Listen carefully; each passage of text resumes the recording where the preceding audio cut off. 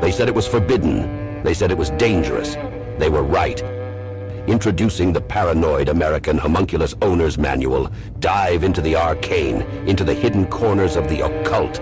This isn't just a comic. It's a hidden tome of supernatural power. All original artwork illustrating the groundbreaking research of Juan Ayala, one of the only living homunculologists of our time. Learn how to summon your own homunculus, an enigma wrapped in the fabric of reality itself, their power at your fingertips, their existence, your secret. Explore the mysteries of the Aristotelian, the spiritual, the Paracelsian, the Crowleyan homunculus. Ancient knowledge lost to time, now unearthed in this forbidden tale. This comic book holds truths not meant for the light of day. Knowledge that was buried, feared, and shunned. Are you ready to uncover the hidden?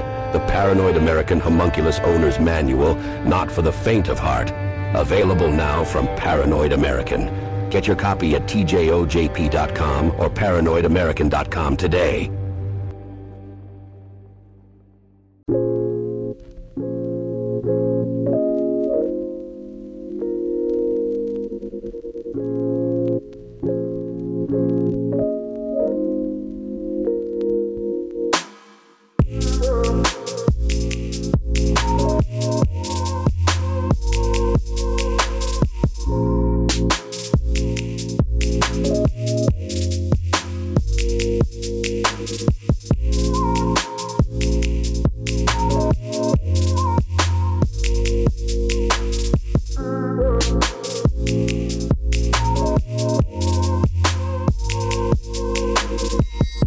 Welcome to the One-on-One Podcast with your host, Juan Ayala. Welcome to, what is this supposed to be? This is like a live decode. I don't want to take away from Chance's thing, but I know you guys are doing that Marvel stuff, right?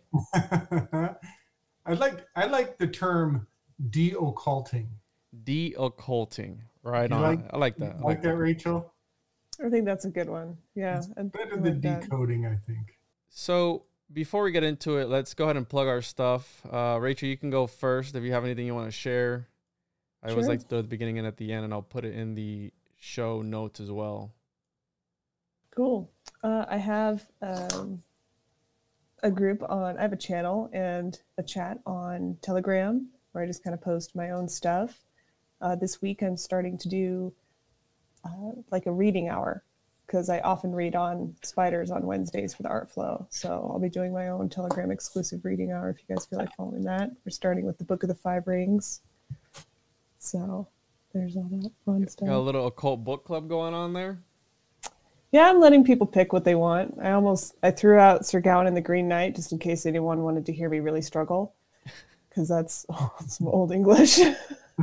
Yeah, those are the worst. Didn't they make a show on that? The Green Knight, right? Or a movie or something like that on HBO? It's beautiful. It's absolutely beautiful. So I dug it up just to compare, because I know they made changes, but it was a masterpiece, like visually. Yeah, so. I'm going to have to check that out. I kind of heard it here and there, but you know what I mean. Gabe, you want to plug your stuff before we get started, bro? Sure, yeah. Slick Dissident on YouTube is my main jam. I also frequent the Interverse podcast with Chance Garton, and I am also often over with the Weaving Spiders Wednesday and Saturdays for regular late night get down and weave with the spiders. So those are my usual haunts. Right on, dude. Yeah, you can follow me on social media at the One-on-One Podcast, on all social media platforms, rockfin.com/the One-on-One Podcast, Telegram, all that good stuff. And so the people who were, we had some people drop off. I know Eddie said that he was going to join later on. It was kind of his idea when he brought it up to me, because he's like, oh, do you know, this is my favorite movie when I was growing up. Because we were talking about how we grew up indoctrinated and stuff. I brought up, you guys ever seen that show, Courage the Cowardly Dog? Yes. Yeah, love that show. Super fucking creepy, like super creepy. So when I was watching it the other day with my son, and I'm like, man, we grew up on this. Like literally the first episode, it's like Hotel Room 666 and a half. And you bring this up to people, and this is a kid's show on Cartoon Network. Like, you know what I mean? Like this was there. And you bring it up to people and they're just like, oh, well, you know, it's just the people being they're bored and they're just putting symbolism in there. It's like, well, maybe, but I always tell people you got to pay attention to the symbolism when it comes to these movies, how we did with the Transformers, because symbols are the same language of the soul. They neurolinguistically, they program it, subconsciously, and they'll throw in these things. Some people will discredit it. Oh, it's just a bored artist. Okay, you can make that argument, but why so much of it? So Eddie brought this idea up like, oh, well, they talk about the Illuminati in this movie. And I go, what? I've played the games. I've watched some of the movies. So I'm like, okay, let's do a decode on it, I guess. And looking back at it, it was kind of corny. If you really, like, when watching back, it's like, oh, well, we're part of the Illuminati. I'm like, yeah, I mean, it's kind of corny when you really put it that way. And then he's like, oh, it's just a fairy tale. I watched some of the last one, the 2018, which I'd seen before. And then I took some notes on the 2001. But I know you guys went or Gabe took a bunch of notes and did a bunch of things. So yeah, we can get into it. But I always tell people pay attention to the symbolism because it's there. If you want to ignore it, and I don't want to be like Isaac Weishaupt, who is like, oh, Illuminati, everything. But dude, the more I look into this sort of stuff, the more I see just occult hidden meanings behind everything else. And it's there. I mean, if you look, it's there, definitely. Yeah, 100%. And just to riff a little bit on that stuff, I did go to school for a little bit of time, as an animator, and just even from doing art. So, if we think that people are hiding things in art, yes, 100%. How intentional they are on it is always up for debate because, like you were saying, we were watching that stuff as kids. So some of this stuff is coming out just because that's what has been consumed. They're like, oh, haha, this is funny. I'm going to throw that in there. And either they're just recklessly doing magic or they're doing it intentionally. So, and I've seen a bit of both. I knew plenty of animators who were putting stuff in just to troll. Because they're weird. Yeah, exactly. So, yeah, it's interesting. And I think this is a great topic because there's a lot of differences between the movies and the games. And anyone who's seen Hollywood do anything knows that they make changes. So those are always fascinating to me. Yeah, I think the changes are kind of where the most information is to be found. We'll kind of get into some of the angles and approaches, but we have the same framework, Lara Croft, Tomb Raider, that is shared, but it's stewarded by different interest groups between the game, the first couple movies, and the third movie is much more true to the game. It seems like it came full circle back to its source there at the end. But I think different people are coming at it with different lenses, and the difference between those lenses is kind of fun to suss out, which I'm hoping to bring some light to. Theoretically, and just here's a disclaimer: most of what I say is not an authoritative source whatsoever. A lot of this is, just the fun of speculation, but it's fairly well-informed speculation. And, I think you guys will stop me if I go a bridge too far on any of this, but it's going to be fun. There's a lot to see and a lot to share. And Gabe, because I was having a conversation today with someone where, that movie, I think it was with Jim Carrey, number 24, where he's adding everything up, trying to find 24. Do you ever find yourself kind of reaching in order to connect some dots to make it justifiable? Because as a conspiracy theorist, I find myself sometimes doing that, but then I'll back up like I told Rachel, and he's like, oh, you mentioned the astrology thing. I go, I've been saying that for a long time and never really dug into it, but it makes sense to me, again, because I was raised a Christian. So when they say, be wary of false idols that need to be carried, we know that the Knights Templar were using, astrology to invoke, or not astrology, but the Knights Templar were doing, occultic practices in order to have this, either the head of John the Baptist or whatever prophesies to them. So it's there. That's history, allegedly, right? Because that's what they admitted under torture, and that's the whole rabbit hole. But sometimes I say things without actually digging into it. It's like I was listening to Michael Hoffman, that Twilight language interview where he was talking about how these conspiracy theorists, they just regurgitate a bunch of stuff. And I kind of felt targeted because I was like, how much stuff am I regurgitating? Am I actually connecting dots that are there, or are they imaginary? Or when we talk about this sort of thing, is it just like a confirmation bias where it's like, oh, well, we're just confirming it for our own selves. You know what I mean? Like, is it there? Is it not? But I 100% think it's there, and they use these things even on our children, like all these movies, like we grew up watching this shit. Like, okay, this is it. You know what I mean? Like, this is here, and here we are. So what do you got for us, Gabe? Because I know you went really deep. Well, one thing that I find really rewarding in that, making connections and, gematria and Twilight language. One thing that is hard for people to make the mental adjustment, and that is that you have to walk away from either or thinking, and you kind of have to embrace the concept of nested meanings, and something it can mean more than one thing. And to give more meaning to an idea, as into, look at its gematrological aspects, is not to take away from the foundational first meaning you had. It's just broadening the landscape of your perspective. And so many wonderful connections and links and artistic interpretations can be garnered from that, and it becomes an art form.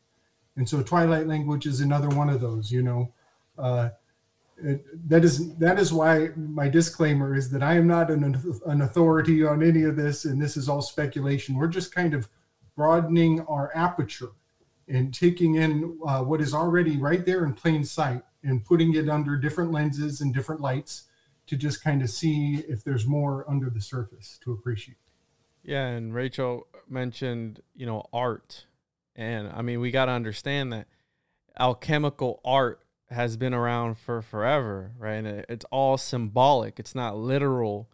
Like, you know what I mean? It's not like, oh, they're not going to tell you. It's like, well, the red lion means something, and it's in an egg, and then there's a sword, and then there's a knight, or whatever it is.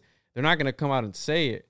But yeah, absolutely. I think it's important to really open your eyes to these sort of things and hashtag look into it. I mean, you have to know. And I've always said that the magician's stage gets bigger and bigger the more resources that they have. So the more money, we have these companies breaking even on these movies. They're have budgets of $274 million for a movie, and they just barely break even. It's like, what are you really doing it for if not for them? I mean, money's everything. I mean, that's not shallow to say, because I mean, we know that it rules everything. So what's the point of doing these things for literally nothing? The last one, they broke even, dude. Like, they didn't even make any money on it. So what were you able to dig up? Because I have here, right off the bat, on the first one, you have where she's hanging upside down, right? You have Angelina Jolie, the original Lara Croft. She's hanging upside down. In the first movie, you come out of her eye, and she's suspended upside down. So when I saw that, I said, that's obviously the inversion, right? You have the Gnostic Mass, which is supposed the Black Sabbath. It's like the inversion of a Eucharist. So we know that they invert these things, as above, so below type of thing, and they take all the symbolism and they invert it. So that's that. I caught that right off the bat. But am I seeing that because I'm looking at it from like an occultic lens, or is it really there? And then obviously, these people in Hollywood, they're not famous for no reason. I think that they're, what I mean? Like, they're famous for that, for a reason. And they understand, like, in the movie, they talk about the Illuminati, not saying that they're not real. I'm sure there are secret societies still till this day that we know of and that we don't know of. But I mean, it goes way back. I mean, the founding fathers and all that, you know what I mean? Yeah. Let's address this like a scientific experiment. Let's pretend Rachel and I, we're in the Illuminati, and I made the movie. Juan, you're the viewer. You watched the movie, but I was putting signals to Rachel, not to you. Okay? And now I'm going to tell Rachel. So Rachel, what tarot card is Lara Croft when she's hanging upside down? I know you know the answer. The Hanged Man. Right there. Boom. That was from me to Rachel. And now you're initiated, Juan. Welcome to the group. Hell yeah, I like that. I like being initiated. So what does the Hangman signify? Because I'm not big into, I'll be honest, I'm not big into tarot. I'm not big into astrology. But we know that the ancients were all about this because they understand. I mean, in the movie, they talk about planetary alignments. The ancients were obsessed with planetary alignments for talismanic magic and all these different things and invocations. What is the upside down, the Hangman card? Because, I mean, we've played Hangman at school when we were kids. Yeah. So I study these things kind of just to understand them. That's really the only reason. I have practiced a few, but to get it. So the Hanged Man is about another perspective. You can reference, I don't know, I mean, the easiest reference to make for me, because I haven't, gone too deep on the original meanings, because that's just how I am. I'm a brat. But you can think of Odin hanging himself upside down as a sacrifice of himself to get another perspective. So that's really what the Hanged Man is about. It's about being in a suspended state. It's like the ebb, part of the ebb and flow. Nice. So, and what I was thinking about when you were talking, is that, I mean, it ties right in. The changes that they make reveal their own understanding of the material that they're working with, but also expose what they're doing. On a very practical level, because as people who play the game, I can't remember a single time hanging upside down in that game, Mm-hmm. So, and if you're doing, any sort of activity, when is that ever practical? When are you going to be doing that? So even just on a very basic level, you're like, there's something here. And yes, it's fun and it's artistic, and that's somebody's artistic vision, I mean, look at Spider-Man. So, it's all those things too, but that's what we're talking about with the layers of meaning. So right from the get-go, they're setting you up for a new perspective on the story. Yeah, that's an awesome way to bring it together. Yeah. So I've practiced some mystical arts in my days, and in my particular tradition, to be upside down, to be inverted, is just like you said, Juan. It is the underworld. It is connecting with the elders, with the ancestors. It's going within in a major way. So as we go forward with this, we will probably be talking about multiple goddesses, multiple, divine feminine aspects. Some of them will be lovely and graceful, and some of them will be ugly and less so. And that is not to say that one is good or one is evil.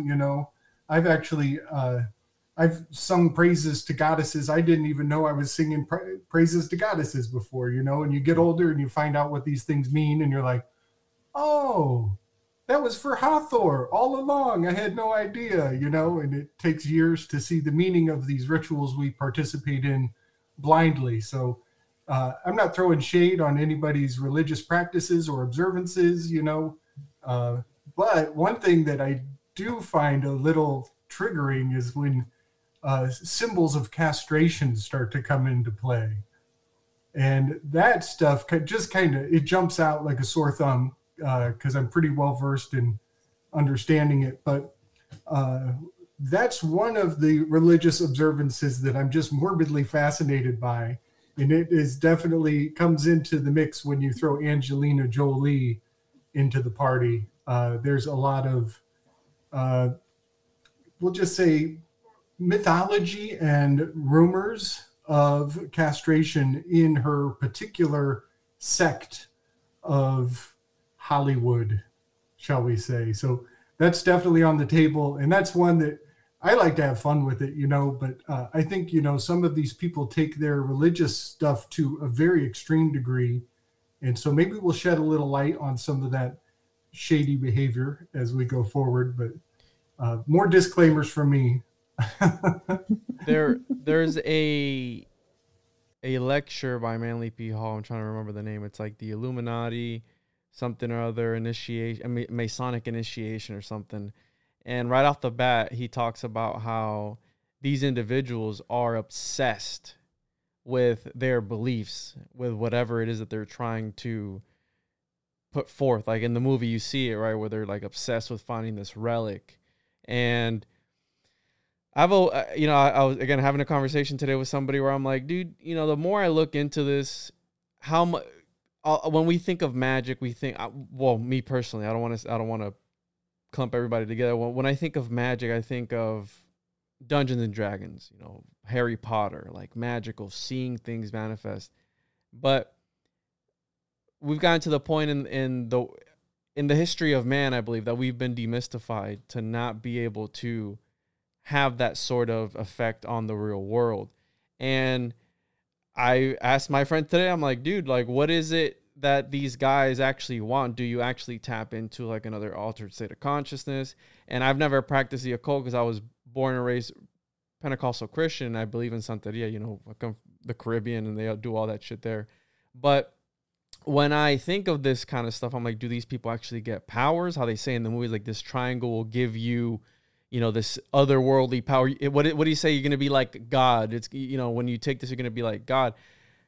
Is it subjective reality that these guys are thinking? Like if it's real to them, is it real in real? You know what I mean? Like, is it real in real life, or is it just role play? Is it LARPing? Live action role playing, like Dungeons and Dragons, where they believe that they're a wizard and they can, do all these things? Because that's always an aspect that I've thought about, like, the Alamantra workings and the Babylon working. Like, do these guys really truly believe that they were going to manifest something? Or even like Crowley said, I saw a lamb, I saw him in my New York apartment. He was right there through some portal. It's like, is this real shit? Or is it symbolic? Or are they having some sort of vision in their head? Because I can come up with whatever I want in my head and say whatever it is, and you guys can never prove it. You know what I mean? Mm-hmm. I like to draw a lot of attention to the second Hermetic principle of correspondence. And I think that is one of the most overlooked and underappreciated aspects of the reality that we are all sharing. And so correspondence is to say that, if somebody writes it down, it is 80% more real than it was before they wrote it down. They've manifested it just by writing it down. And so that is a large part of what magic is. And so there are other aspects of correspondence, like that chart of herbs behind Rachel. That is a graph of correspondences, and the learned eye could look at that graph and see all kinds of divine influence corresponding with each one of those plants behind Rachel there. So that's something that I think is a big aspect of magic, and they're casting their intention into these signs and symbols. So does something actually happen or not, Gabe? Do we see the lightning bolts coming out of their hands or not? You know what I mean? Like, yeah, I think that they see inevitable changes coming, like weather, like reading the weather, and they line up their ritual so that their desires are fulfilled by the inevitable event that is about to roll in. So it's all subtle energies. It's just lining up with what is naturally going to happen anyways, and putting your ritualistic symbols in the place that you want the dominoes to fall in your favor. And that's why go ahead, Rachel. Oh, sorry. I'm inclined to agree, because what they're doing, I can reference the gene keys in a second, but because it's a shadow, but it's interference. It's causing psychic interference. So do we see what their rituals are doing? Yes, because it's keeping us from doing our own creation and participating with the cosmos in a very real way, in the same ways that they're doing. It's just keeping us distracted or redirecting, or really just keeping things in the realm of belief or fantasy and turning it into disillusion instead of something that can be acted upon. by showing things like, I don't know. I mean, the Illuminati in the first one's a good one. I mean, here are these people who run the world, and they're like, oh, it's this big, somebody else runs the world, and we all laugh at it, and we're like, no, but really somebody else is running the world. It's not you. Yeah, no, but that's why I said it's corny. But they do that at the same time to be like, oh, ha, ha, ha, ha, look at us. You know what I mean? Like, we're talking about this sort of thing. When in actuality, how you said, it's the ones that aren't on the Forbes 100 list that you need to worry about. The people, that own the banks, the people that are deeper than the ones that you don't, the name. Those are the lower levels of management, if you will. They're just here they're just puppets. Right. And I 100% believe that they are people behind the scenes who understand, how do I put this, that know that there's otherworldly secrets, if you will. Like, I don't know how to put it, because it's like, again, it's very mystical. It's like the whole, my friend was like, oh, who was Abraxas? It's like, well, we don't really know. He's just some guy, some force in the Gnostic cosmology, and he just is. He's like, well, he's not here. Well, because again, they had different beliefs. Within these organizations, there's different smaller sects of these organizations that believe that they have their own beliefs. And I mean, we know that since the beginning. I was telling Rich I was on a podcast today. It's like, well, how far back do the lies go? And I go, well, I think it starts with the dinosaurs, where we don't even know. Time itself is a lie, really, if you really come to look at it. I mean, it's a construct that we won't ever truly know. And in this movie, they're trying to control time. She ends up controlling time, and it's like time, Chronos, Saturn, like all this stuff too. You know what I mean? Mm-hmm. One good example just came to my mind was, when they released Jaws. Every time they put out a Jaws, how many were there? Three Jaws movies? I believe so. Every time they put out a Jaws, there was a predictable outcome on the stock market. And if you put yourself in the right position, it just falls right into your lap and plays into your plan. And that predictable outcome was people stopped going to the beach for that year. Wow. And so now you got all that beachfront property, and the market just took a dive, and you put yourself in a position to swoop in and buy all the spots because you were backing Jaws. It was playing into your agenda all along. And you know what year they're going to release Jaws again, so you put yourself in the position to do it again, and it gets cheaper on the third year, and it just turns into a good old game of it's a racket, and it's the stock market is definitely where they reap the harvest of these changes to the collective consciousness. There was 4 Jaws movies. You got Jaws, okay. Jaws 2, Jaws 3D, and then Jaws the Revenge. And I wouldn't be surprised if they come out with another one here soon, because me and Rachel were talking before the show where they don't let these things die. And maybe this is why they don't let them die. Like, hey, it was horrible the second time. You're going to do it 3, 4, 5, 6, 7 times? And look at the Star Wars franchise, bro. It's like they don't let it die, and then they get bought out by somebody else, and they have to squeeze the most juice out of it that they can. And these whole times they're breaking even. Like, you know what I mean? Like, it makes no sense to me. So I'm gonna put Florida in the crosshairs here, brother. Yep.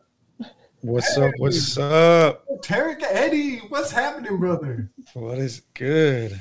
Good to see you, man. Better late than never, right? Yeah. Good to see y'all. Nice. So welcome. We have here, this is Rachel, Gabe, Rachel. This is Esoteric Eddie, a local celebrity that we have here. So, nice. Nah, man.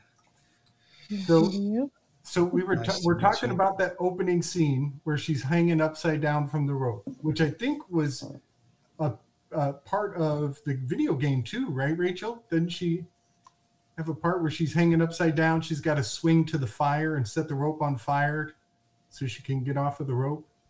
Oh, I think in the third one that was like almost mirrored exactly with the plane. But it's been a while since I've played them, but I think in the first one it doesn't quite start out that way. Okay. Well, Well, that corresponds with the hangman, which corresponds with Scorpio, the sign of Scorpio. And I hate to tell you this, Juan, but the entire state of Florida is just dangling out in the sign of Scorpio in my map of the territories. Really? And Florida is, plug your ears, Rachel. Florida is the flaccid penis of the United States. Oh, God. I really need to be covering my third eye because I don't want Yeah, Eddie's It like, doesn't seem what like the? that when you're there, man. Eddie Seems just like walked in everybody's- at the perfect time. He's like, yeah, flaccid dicks? What? That's what we're talking about, Close huh? up. That's that's what what we're doing. Yep. And so she gets cut down from that rope. It's like a birthing ritual. She cut the umbilical. She comes down. She starts tussling with the robot at your medical industrial complex. And then she shoots down a obelisk. She shoots down an obelisk. That's a castration spell right then and there. Right at the gates, at the initiation. It's a big ritual right in front of our eyes. Word up. Hold up.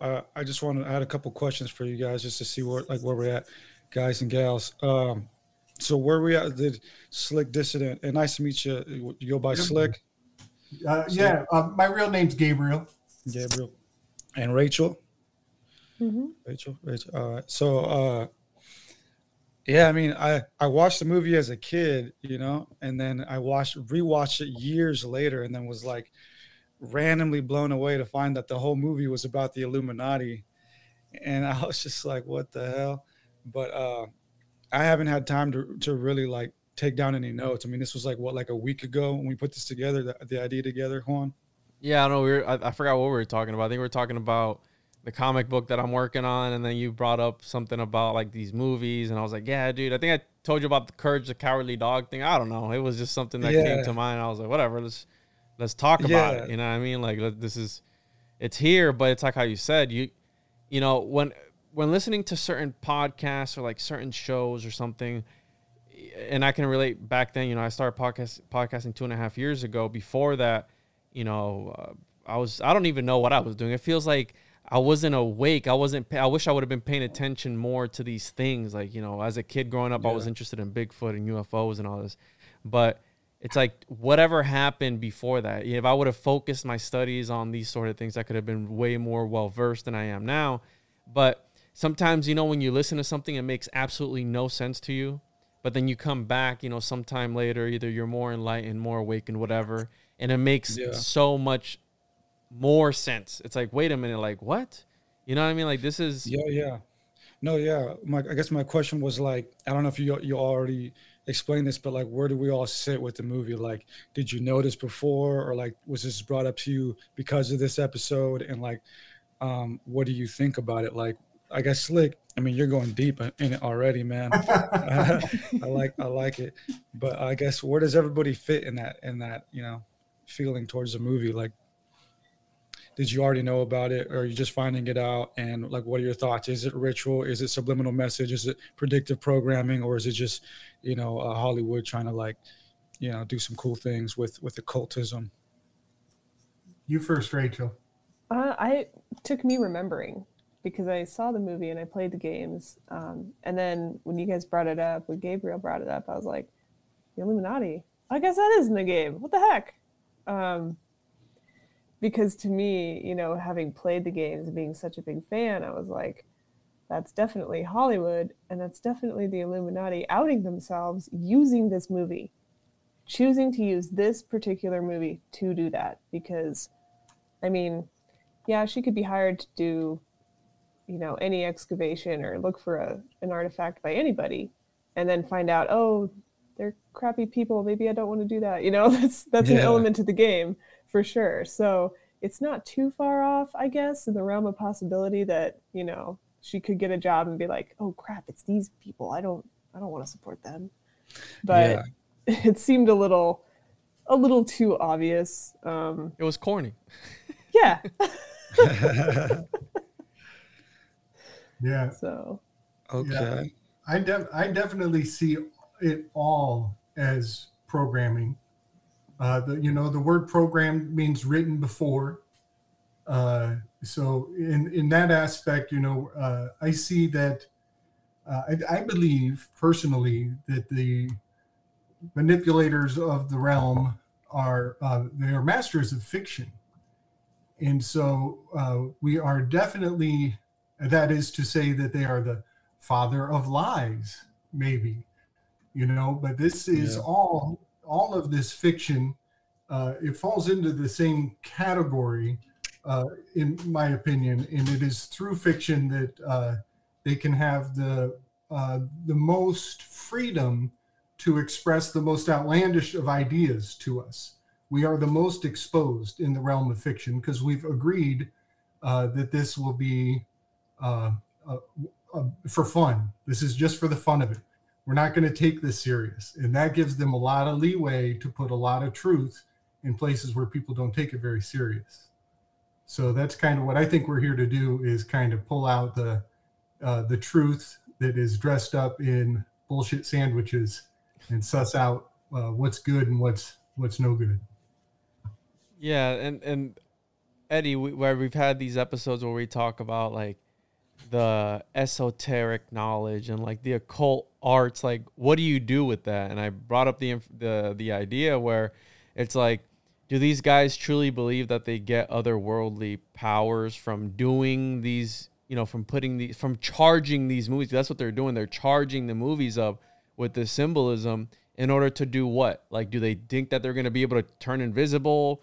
The darker shit that they do? Are they going to be able to actually control time? Are they going to be able to shoot lightning bolts out their hand? You know what I mean? Like, what's the point of it, other than obviously how Gabe mentioned earlier before you hopped on, where it's like it's messages between the two. Like, they talk about the King James Version of the Bible being a message to other Rosicrucians and how they were, using this Bible, this book, in order to, we had a hidden code within that. And maybe it's part of the occultic practice where they need to put these things out there. And, the movie Transformers or whatever movie nowadays that you really look at has some occult shit in it, some esoteric occult thing. If they're doing it to be edgy, I don't know. If they do it to be, for another ulterior motive, but I've been tackling that idea of like, watching all these movies, in the first one, they talk about controlling time. They're obsessed with, the 5,000 years. We need to get this done right now. And how Rachel said, it's like, oh, how convenient that her dad was in the Illuminati. And the guy's like discrediting the Illuminati, like, oh, it's just a fairy tale. It doesn't exist. It's like, well, does it really? But we do know that somebody's controlling the world or the simulation or whatever you want to call it. We know that the founding fathers were mystics and occultists. Like, they founded something. They put their intention into signing this document. We don't know if they signed it with their blood. Who the fuck knows? Because, this is history. But they created something from their ideas. They literally manifested an entire country, and they were the building blocks to where we are today. And that's the freakiest part about it, because we're going based off what these, the not the ancients, but even the ancients. The democracy that we have today goes back to Rome and Greece and all these different places. It's things that we use today. In 2022, and we're talking about it today in 2022. So I've been tackling the idea that these alchemists of back then, it wasn't literally to live forever. It wasn't like a potion that they could, conjure, the alchemists, all these things. I think they're living forever by implementing these ideas and living within us throughout all of history. We're still talking about Pythagoras. He's got a theorem that they use in school. René Descartes, the Cartesian coordinate system. Anything that you do for 3D modeling, for analytical geometry, every kid in school is using this graph that came to some guy in some dream, in the year 1400 or whatever, 1600, whatever it was. It's like, come on, man. Like, you know what I mean? Like, and I don't know if you guys have noticed, but I was on a show the other day with somebody, and they brought up the idea of how the founding fathers created a pantheon, if you will, right? We have these little stories with every single president, and it's almost like their own origin story, like they're like their own little gods. Like, they talked about how George Washington had the teeth, what was it, cows or something like that, or wooden teeth. He couldn't tell a lie. Couldn't tell a lie. Honest Abe, like all the, it's a pantheon of these people. They're coming together and they're manifesting. And I think the elixir of eternal life, or whatever they call it, I think it's living in here for the rest of history. Like, that's the mark that they left. Yeah. You know what I mean? So, You know, you just hit on something that's going to be a theme later in the show. George Washington chopping down the cherry tree and being unable to lie about it. I believe that is a metaphor giving revelation to us, that they have to reveal what they're doing in order to be karmically absolved. And that is very much what the story of George Washington being unable to tell a lie is telling us, because the cherry tree he chopped off, that's the Moorish bloodlines. That's the black nobility. That's the great reset of what the actual history of these bloodlines dial back to. So him chopping a cherry tree is absolutely him cutting off his ties to Moorish nobility. And that will come into Lara Croft's adventure, as she is crashing through trees and having family branches break under the weight of her efforts. So that's a running theme. And I mean that transliterally, a running theme. we have here, you guys see this comment? I actually heard today a new Tomb Raider game is in the works. Of course, they don't let these things die. They just keep resurrecting them through some sort of necromancy, and they just keep bringing it back. It's like, what message are they going to send today? I can tie this into Womb Raider. Because Womb Raider. we've got the female character. She can give birth infinite amount of times, right? So she's just going to keep birthing games and birthing games and birthing games. But, you know, to go back to a little bit of what you're saying, you know, this is very much about legacy and about what kind of legacy you're leaving. And what's a womb? What's a tomb? They are where your legacy comes from. You know, every time we uncover a mound, we find a time capsule. I think it's so interesting that growing up, everybody was thinking about time capsules. We're making a time capsule and we're burying one, and maybe there's one under here, like, ooh, secret time capsule. You know, and that's as kids at school doing this. Yeah, yeah. Every kid is like, ooh, let's make a time capsule. Yeah, super weird. Yeah, and when it comes to the Illuminati, I just dropped a documentary on that. On the history, the actual history of like the actual Illuminati from Germany. Just did a podcast last night about it, and it's fascinating stuff, you know, how it's been like dramatized or whatever, but its actual history is just as fascinating. Not sure if we touched on that yet before I got in here, but that's something that I can bring to this conversation. I didn't have time to look into the actual Tomb Raider stuff. I'm kind of looking at it now. I wanted to find out like who actually wrote that into the game, you know, who actually wrote that into the game or to the movie. I want to find out who that person is and lizards, why bro. they decided to do that. It's always the lizards, man. It's always the lizards. Paramount was the first one to come out with the first movies, and then somebody else took over. I think it was Warner Brothers. I had looked it up before the stream. Was it in the video game? Rachel, you said you used to play it. Yeah, I used to play the games. I remember when the first one came out, the Illuminati thing. Yeah, was it in the video games? No, just I mean, just if the it was, movie. it was probably like implied, but most of the people behind the curtain, like they had an actual villain, and she was actually an alien, like an Atlantean alien. So it wasn't, you know, and maybe that's who the Illuminati think they are. What the fuck?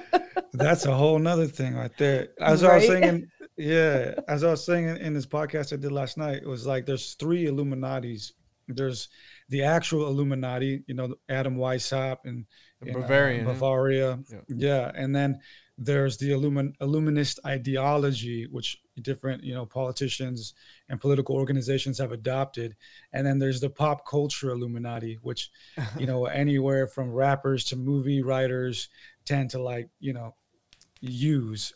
Like, for example, Freddie Gibbs, right, dropped an album with The Alchemist last year, Alfredo, and he's got a line in there. It's like, I pray to Illuminati, you know, but I don't think he actually does. It's just Jay-Z, a cool right? thing. Yeah, Jay-Z. So the pop culture Illuminati, I think a lot of it is just these people using it as like cool filler, you know, or cool art. But as Slick is pointing out, you know, there might be some actual ritualistic stuff going on behind the scenes with the symbology. And I don't know if you guys are aware of what was I going to say? I completely forgot what I was gonna say. But Nope. the games Assassin's Creed. Have you guys looked at Yeah. YouTube the cutscenes, dude, and the shit that they put in there? Like they're talking about George Washington being like this head of some crazy secret society. They're putting all this stuff in these Assassin's Creed, like all this stuff. I remember playing also this game. I don't know if the Prince of Persia. You guys ever play that game? Since we're reminiscing. I've heard of it. Well, it's like about controlling time and like breaking and bringing forth this thing from from some occult force, some dark force. And let's not forget, right, talking about the womb and rebirth and bringing forth. Aleister Crowley or Crowley or Cuckley, whatever you want to call him, he was obsessed with the egg, right? He wanted to find the egg. It was all about the egg to him, the egg, finding the egg. That also plays some sort of role into everything else too. You know what I mean? Like we have all these ancient civilizations that were birthed from an egg. The guy that came forward with the Big Bang Theory, the Catholic priest, talked about how everything was in an egg at the very beginning of time. Wow, that's great. So if E is the fifth letter, then 5G spells EG, egg. EG, egg. Because 5 is E, right, in Gematria? And that's the thing is like, as a lady, I can say, having done, womb healing type of things and exploring that realm, you do put out what your influences are. There's a reason that people put headphones on their pregnant stomach and listen to certain music because that really does have an effect. So when we talk about, programming and things, a lot more goes in than just your physicality, your beliefs, your thoughts. I mean, there are kids being born who can pick up a tablet and probably understand how to use it faster than I can because that knowing is in the parents. So when they're putting out all this programming, it is also subsequently programming the next generations on an incredibly subtle level because memory is stored in the body. The DNA, yeah. So, things like 5G. Yeah. So I just thought of a good metaphor here of the egg and the 3 layers of the Illuminati. So the spirit of the Illuminatist mentality would be the yolk, the yellow, the center, the good stuff. Weishaupt would be the whites in the middle layer, and pop culture would be the shell, be the outer layer, the facade that covers it all. The cosmic egg, yeah. There's a nice little weave there. But 3 layers is a reoccurring theme in many alchemical processes. That's the salt, the mercury, and the sulfur. Mm-hmm. And it is a theme not only in the that triangle pyramid piece that breaks apart in the film, but also the father is obsessing over the Trinity. Mm-hmm. That's a aspect of his notes in the third Tomb Raider. The father is obsessing over the Trinity, which I myself in my mind, just to jump way ahead of everything, jump the gun here, but I think he's talking about the triads. Mm-hmm. And I think what we have here is some signs and indications that all the bloodlines are working in parallel. They are quite cooperative. There is not as much animosity as there was when Aleister Crowley bridged the gap and came across from east to west and made the Ordo Templi Orientis. That is the dragon eating its own tail. That's going around the earth and connecting from Royce. east and west. Royce, one of the original guys of the OTO, was trying to bring forth and revive the Illuminati. That was from the original Bavarian Illuminati, because that ties into Parsons. But you had him, the guy who Royce, the guy, like I forgot his first name, but Royce was the guy who was trying to bring forth and revive the Bavarian Illuminati. And again, ended up, he was a I believe he was in some Brotherhood of Light. He was a Mason. And then obviously the OTO is what it is today. And then we have Crowley, the infamous Crowley. And yeah, it's wild that they were able to, right? You have the triangle there, right? You have they kept bringing up the key, the relic, the triangle, and then you have they only had two halves of a triangle, where Pythagoras broke everything down into triads, because he said if you can solve one piece of the triangle, you're already 1/3 of the way done with the problem, whatever problem it was. You have the tetractys, again, the triangle, which signifies the four elements, you have the monad, the duad, the triad, and it signifies pretty much the universe, like the cosmos, the logos as a collective. And isn't the Rolls-Royce logo a triangle? yeah, I think so, right? The Rolls-Royce, it's a triangle, I'm pretty sure. Damn, dude. Just everywhere, huh? Well, that's that's the problem too, where you know what's wild too, though. What I found is the actual Illuminati, the Bavarian Illuminati, never used the eye and the triangle as their symbol. I remember that from your breakdown. That was helpful. Yeah, I like that. Yeah, they actually never used that. That symbol was actually primarily a Christian symbol during the Renaissance that represented God. And then it was adopted by the Freemasons as the Eye of Providence. Mm-hmm. And because the Illuminati infiltrated Freemasonry, later on, it was just kind of like coupled with them, and they got branded with that. But actually, the Illuminati originally named themselves the Order of Perfectibility. So they used to call themselves the Perfectibilist. And then a few years later after that, they changed it over to the Order of the Illuminati, and their original symbol was the owl of Minerva. That's why I got the owl. So, so that's why all these things kind of just get like, lumped together and become generic. But it makes for great art. Yeah, and what you're doing is bringing isn't it called provenance? Is like the paperwork for art and its history of where it came from and where it's been. Really? Maybe I haven't heard of it. And so what you're doing is you're providing the provenance of the triangle. You're like, nah, it wasn't there originally. It came in here in the timeline. That's great. Yeah. That's really important too, because a lot of these symbols, they get consolidated and condensed and compacted and broad brushed through history. So it's just really nice when you can do that and say, no, it wasn't there before these guys.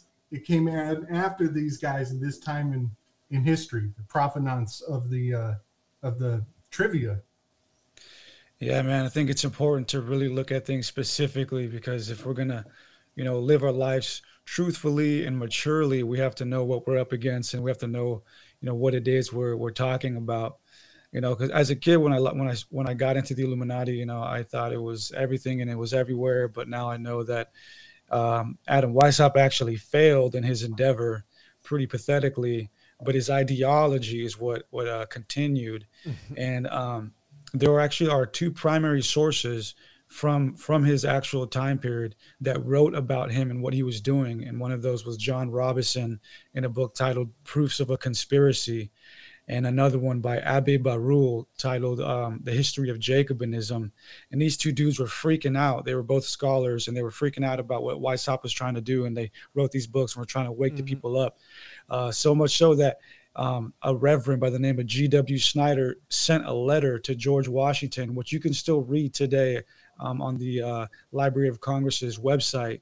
And Washington actually responded to him. You can see his writing. He says, I have not heard about this Illuminati, but, thank you for sending me the book, and basically shrugs it off as saying he's not concerned about what they're doing, which I thought was pretty wild. You can still see that letter, that response from Washington to this day.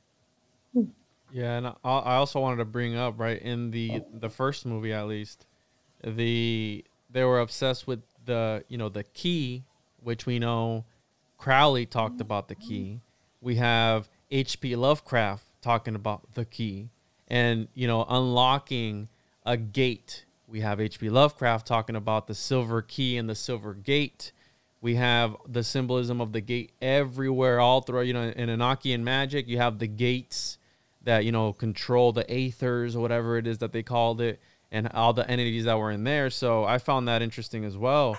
And again, H.P. Lovecraft, you have these guys that were talking about keys and gates and, you could arguably say that's again symbolic for the phallus and the, you know, the woman part where it's unlocking, right? You have the Eye of Horus or whatever. You have on the I believe it was at the Eye of Providence on top of the relic that she had that came out of the clock. Again, Father Time, Saturn, Kronos. I think it was the Eye of Providence that was on there, and they were all looking at it like, oh, this is so crazy. But again, these guys, and one of my favorite things was when they were getting to the temple, into the belly of the beast, and the other guy goes, and out the ass of out the demon's ass. So you're talking about transversing the abyss. You know, you have Parsons taking the oath of the abyss. You have all these magical retirements where they have to, you know, Nietzsche, the tightrope walker, where he's over the abyss. And if you look into the abyss long enough, the abyss will look back. Yeah. So I don't know, man. So damn, this movie is like way deeper than we thought, huh? Who knew? So I got a couple of visuals I'd love to share. Yeah. We don't necessarily have to be chronological. We can kind of, you know, just specify if we're talking game or movie 1, 2, or 3. But so one thing that I knew going into this is I knew that we were dealing with Diana, Artemis, the huntress, the bow huntress. She's also called the chaste hunter. Chaste meaning all of the meanings. She was the fox chaste. too. She was chaste.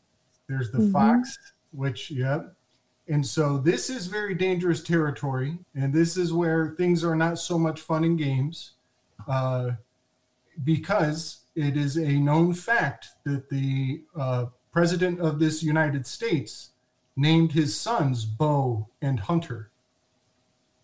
And so the DuPont family has been worshiping the Beau Hunter and the most dangerous game for generations going way back. And the term fox hunting, that's cover language for hunting human beings, the most dangerous game. And they've been at it for a very long time. There is a lot to say, and I don't want to accuse anybody of anything, but Michael Wan has connected some dots in Joe Biden's lifetime that places where he goes, there have been school shootings in places where Joe Biden goes. And a couple years later, he comes back to that town, and there are students missing. There's a missing student in that town. And I don't want to show any receipts. Everybody should go check out Michael Wan. He's very strategic about what he's saying. But the Biden family, the DuPonts, you know, they're many generations of gunpowder manufacturing, and they're, you know, in the weapons dealers, straight up. You know, there's no hiding it. So they are probably the top dog of worshiping the hunt for many, many, many years. So this, at that point, we kind of step away from all fun and games, and this is just movies. It's fucked up.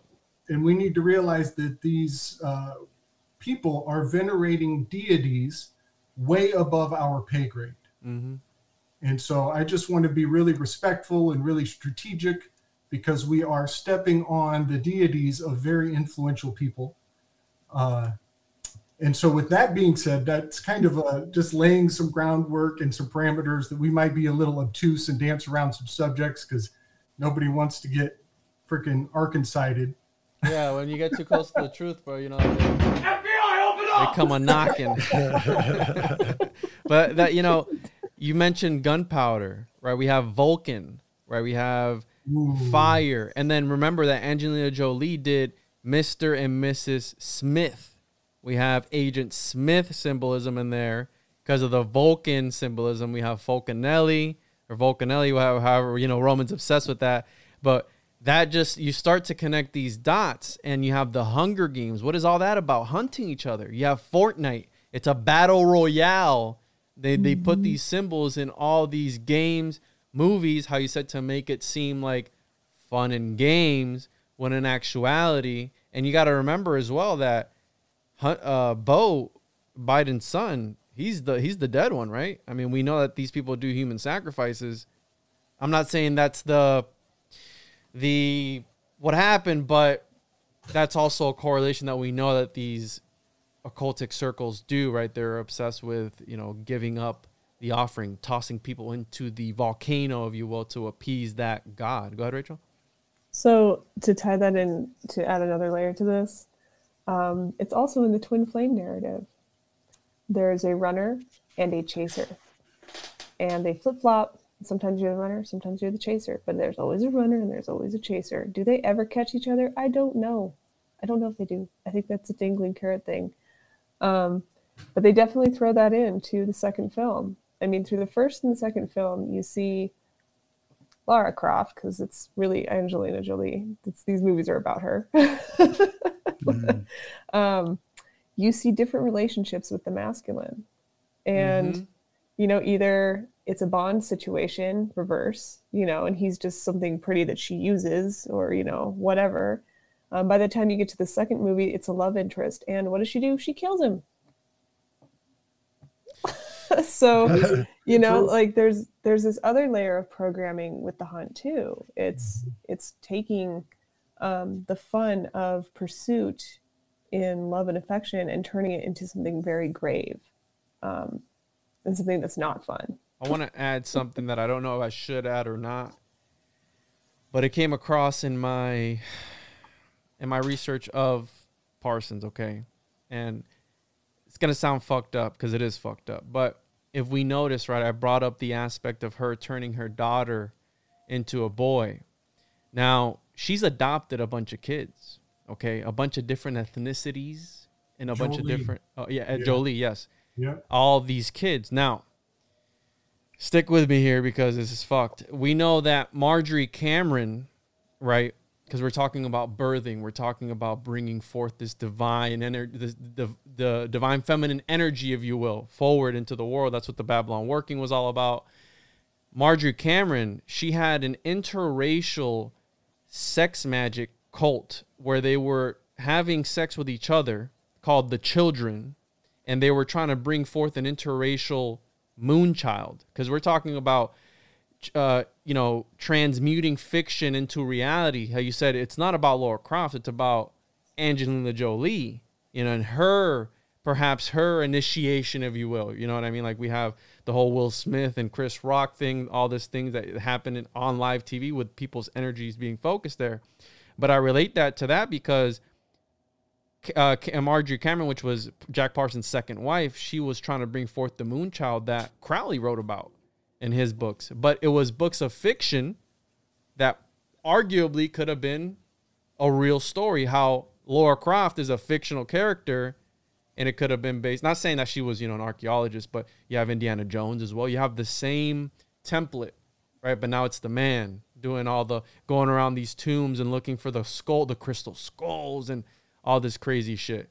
So I don't know. I just felt like throwing that in there because I was connecting. I'm like, my wife was like, yeah, they're just a bunch of fucking weirdos. And I go, why would you, you know what I mean? Not saying that's what they're doing, but I mean, that's what the whole QAnon thing is about children, unfortunately, and using them for certain things. It's fucked. But I mean, that's the you know what it is. Hopefully the FBI doesn't come knocking. I love my life. I would never kill myself. I just want to put that out there. Right. I see. Yeah. So that's kind of interesting to view like movies as being these actresses or actors like initiation into the occult systems, instead of doing it like behind closed doors or whatever, they're doing it through these movies, and to also kind of like capture their soul, right? That age old idea of selling their soul. I mean, putting themselves through that ritual in the movie form kind of binds them to that contractually, because now that ritual is forever ingrained in that movie. But you got to keep in mind also, Eddie, that the Gnostic Mass that the OTO does, it's a public thing. You can go to it. You can Google right now an OTO temple near you, and you can go observe one of these Gnostic Masses. So there's that aspect of, hey, anybody can watch in on us. Now, if you want to be initiated into the higher ranks, that's when you have to come back after putting your time in. And that's what happens behind closed doors. I mean, only the initiates, only the ones that have been here for a long time are able to participate in the shit that happens behind closed doors. And we got to understand that the reason that we talk about, these fucked up practices, because there's fucked up, right? The shock of breaking taboos. So it's all about breaking taboos. The shock of that when they present to you, that's supposed to decondition you from your normal lifestyle. So, you know, when they say, hey, you know, you got to turn around, bro. Like, wait, what? That shock, that initial shock, it's like, wait a minute, what are you trying to do? Well, you know what I'm trying to do. You know what I mean? Like that's the way it is. I mean, and you have rappers talking about this shit. You have celebrities talking about this stuff. Those who openly talk about it. You have Jim Carrey trying to expose the Illuminati, right? What happened to him? You don't see him anymore. You don't. Right. Yeah. Oftentimes, you know, what happens to their career after these rituals that we call movies or films is very telling. And for example, Angelina Jolie, she's sitting at the table with the United Nations right now, you know, divvying up who gets to adopt kids from what country. She's sitting on conservatorship of hunting territories. She controls who can hunt where. Did we not just get done talking about the fox hunt is the most dangerous game? And they said it. And in that scene, you go, oh, we need to convince somebody who's stupid enough to be the fox. Who's going to, and then she's like, oh, well, how much money? Well, you're going to get paid this much.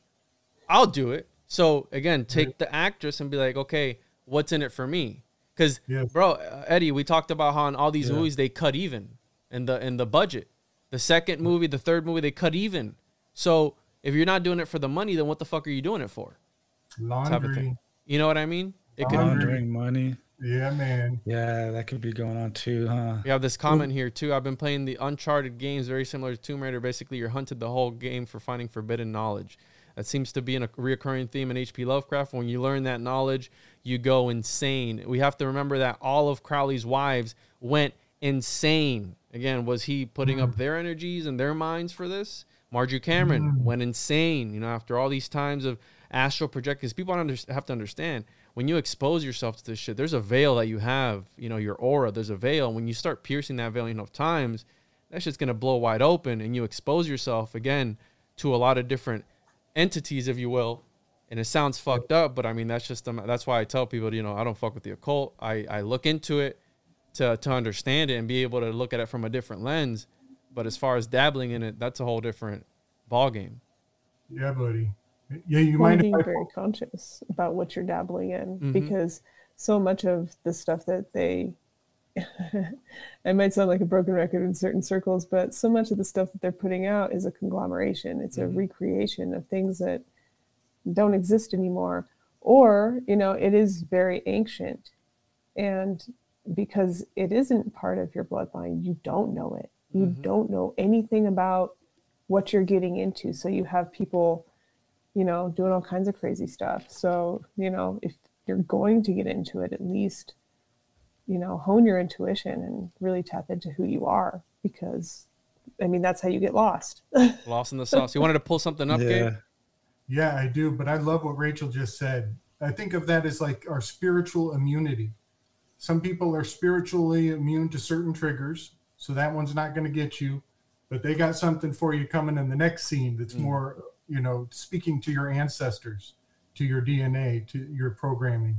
But I got quite a few things I want to bring up. I probably won't get to all of them, but I think you guys will dig some of this. Let me see if... While you're going to share your screen, Gabe? I'm going to try to. I wanted to add on to, there you go. I wanted to add on to what Rachel was saying earlier about the programming, and we know that fears are passed down genetically. And have you guys ever heard of the flea experiment, where if you put a bunch of fleas in a jar and you seal it, the fleas will try to jump out initially. And if you leave them there for 24 hours, when you come back the next day, you take the top off, and the fleas are programmed, and their offspring is programmed to know not to be able to jump past that firmament, if you will. And this is a real thing. You can Google, you can YouTube it, and they are programmed literally for the rest of that lineage, for the rest of that line, genetically speaking. They will not be able to jump out of that jar no matter what they do. And those fleas, again, take that symbolically for people, take that symbolically for whatever it is. Somebody's got to start a jumping flea podcast. That's brilliant. The flea circus. So this is I am the jumping flea. So this is the initiation of so many movies. I mean, we all recognize this trademark, right? Mm-hmm. Metro Goldwyn Mayer. This is their lion, the lion of initiation, guarding the gates at the beginning of the movie. We could go into that. That's some Knights Templar stuff. But essentially, I did I translated the Ars Gratia Artis, and it means art for art. That doesn't really mean very much to me. That's a little too benign. I think there's something lost in translation. And so I just threw an extra I. I put a third I in the word ars. One letter change, and it completely alters the definition, the translation of that phrase. Wow. Alters for the sake of art. There you go. And that has so much more meaning. And it is no mistake that it took a third eye to see the words being spoken in between the lines. Wow. Holy Man, shit. That's fucking That's crazy, real investigative. Finish him. That reminds me of the Dadaist art movement.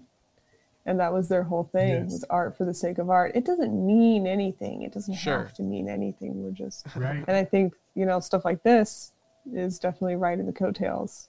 That's it doesn't mean anything.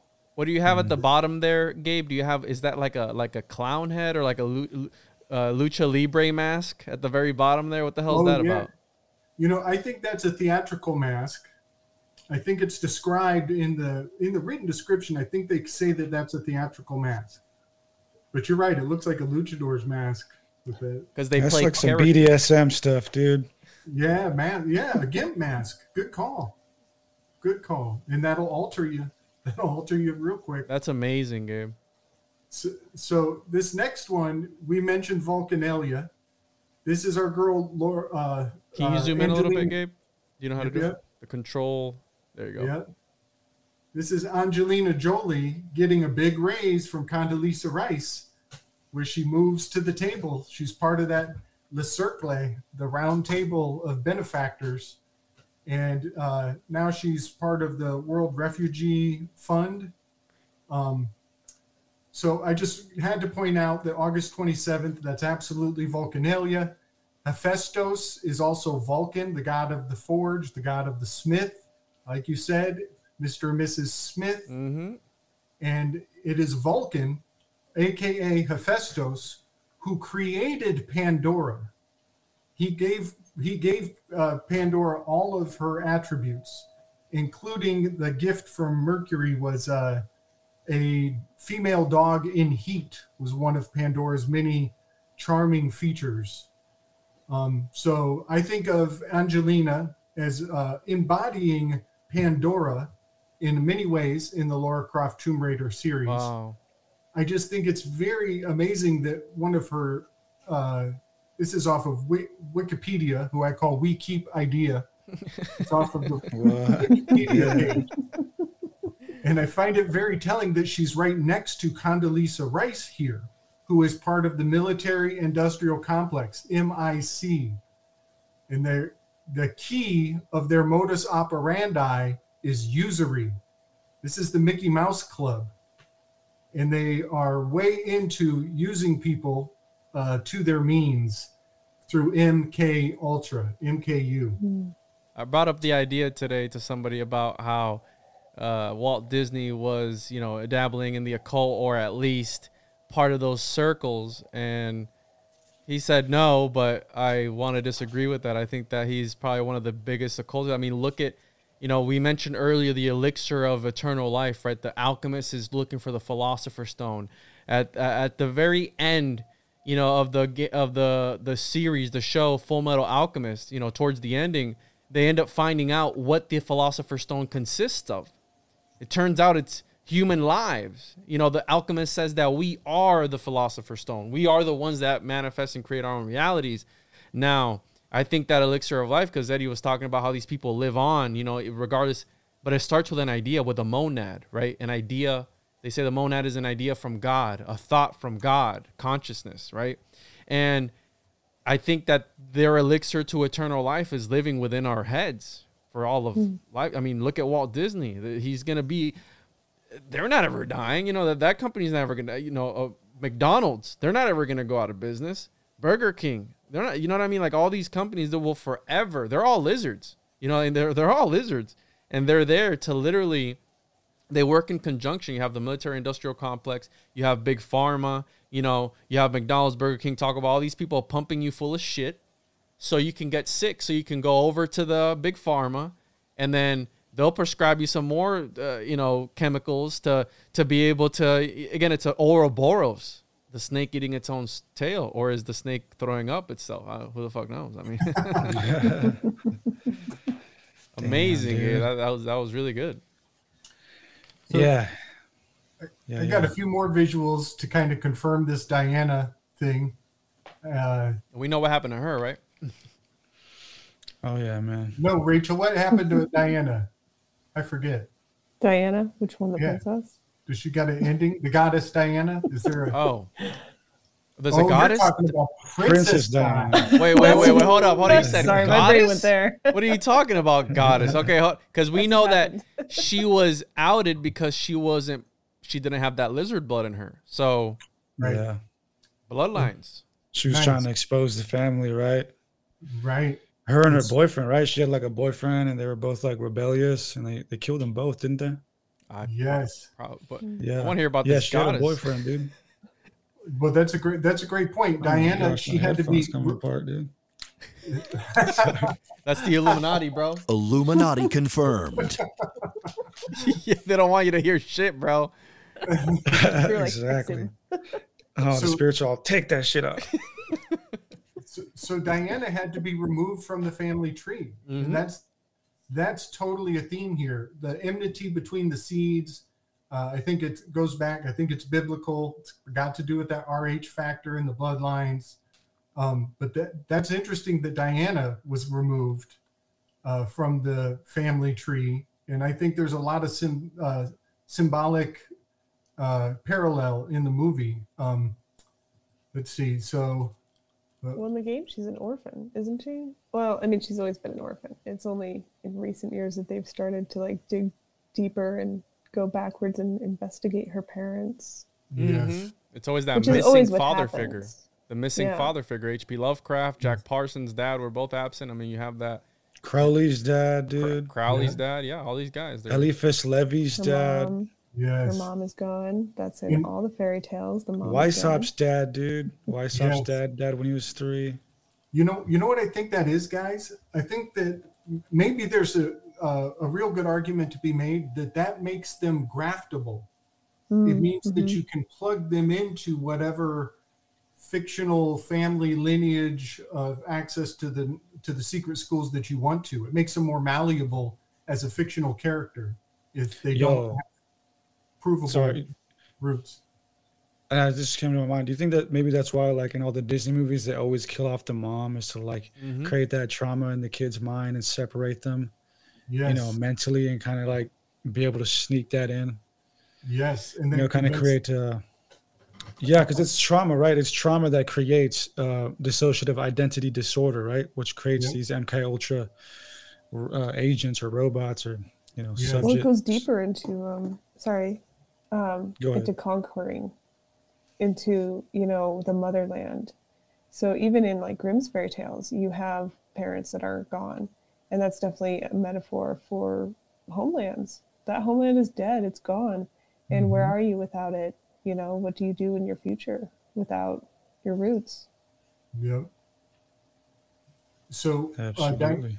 these are some some Lara Croft images from the game and from the movie.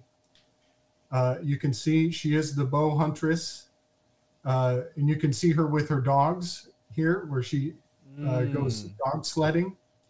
These are all symbols of Diana. Diana is often depicted with her hunting dogs at her feet and her bow, which many people correspond with the moon. So, a waxing or a waning moon is generally a bow shape. So in that aspect, help me out here, Rachel. She seems less of a crone, less of a the what's the youngest one? She's like the middle age. Yeah. So somebody recently, I believe it was Jenny Rivers, brought up a fourth, which makes sense. When you actually track the moon, there are many more phases. And the fourth is the wild woman archetype. Okay. So, you know, she's a woman, it's like Virgo, living in your power as a sovereign being, but also very connected with the land and your intuition and your instincts. Yeah. And one thing about this theory, if she is a Diana, Diana is abstinent. She is kind of both the hunter, but she's also the protector of the earth and the elements. The universe too, because he says are we gonna save the universe again in the movie? You know what I mean? Like this, I don't need a man. You know what I mean? Like I don't need no man. Right. She is often playing like Rachel said earlier. She's in both roles. She's being chased when she's puts on the foxtail and they're running after her, but then eventually she always makes that comeuppance and makes a comeback at the end. So this is an old Diana comic book that I found. Can you guys see that pretty well? Zoom in. Yeah. Diana the Huntress, and she can fly. You see her bow. She's got the bow and arrow. You see that in the movie too, where she's doing all the weird flips with her in her house or something with the strings. Oh yeah. Yes.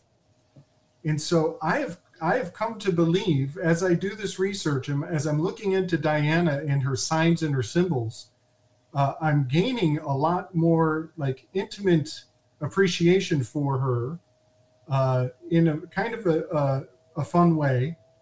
Like these are some scenes from the comic book. She's like riding in a chariot here in that Jeep.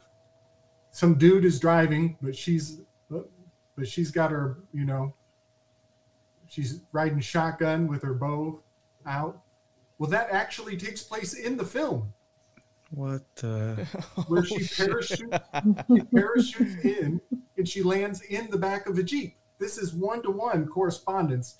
And now something that is really important, this is what has been catching my eye, and I'm seeing kind of a fun pattern. See how she has the parachute behind her? Yeah. You see how she has a cape on behind her? Mm-hmm. Do you see how she has these clouds behind her?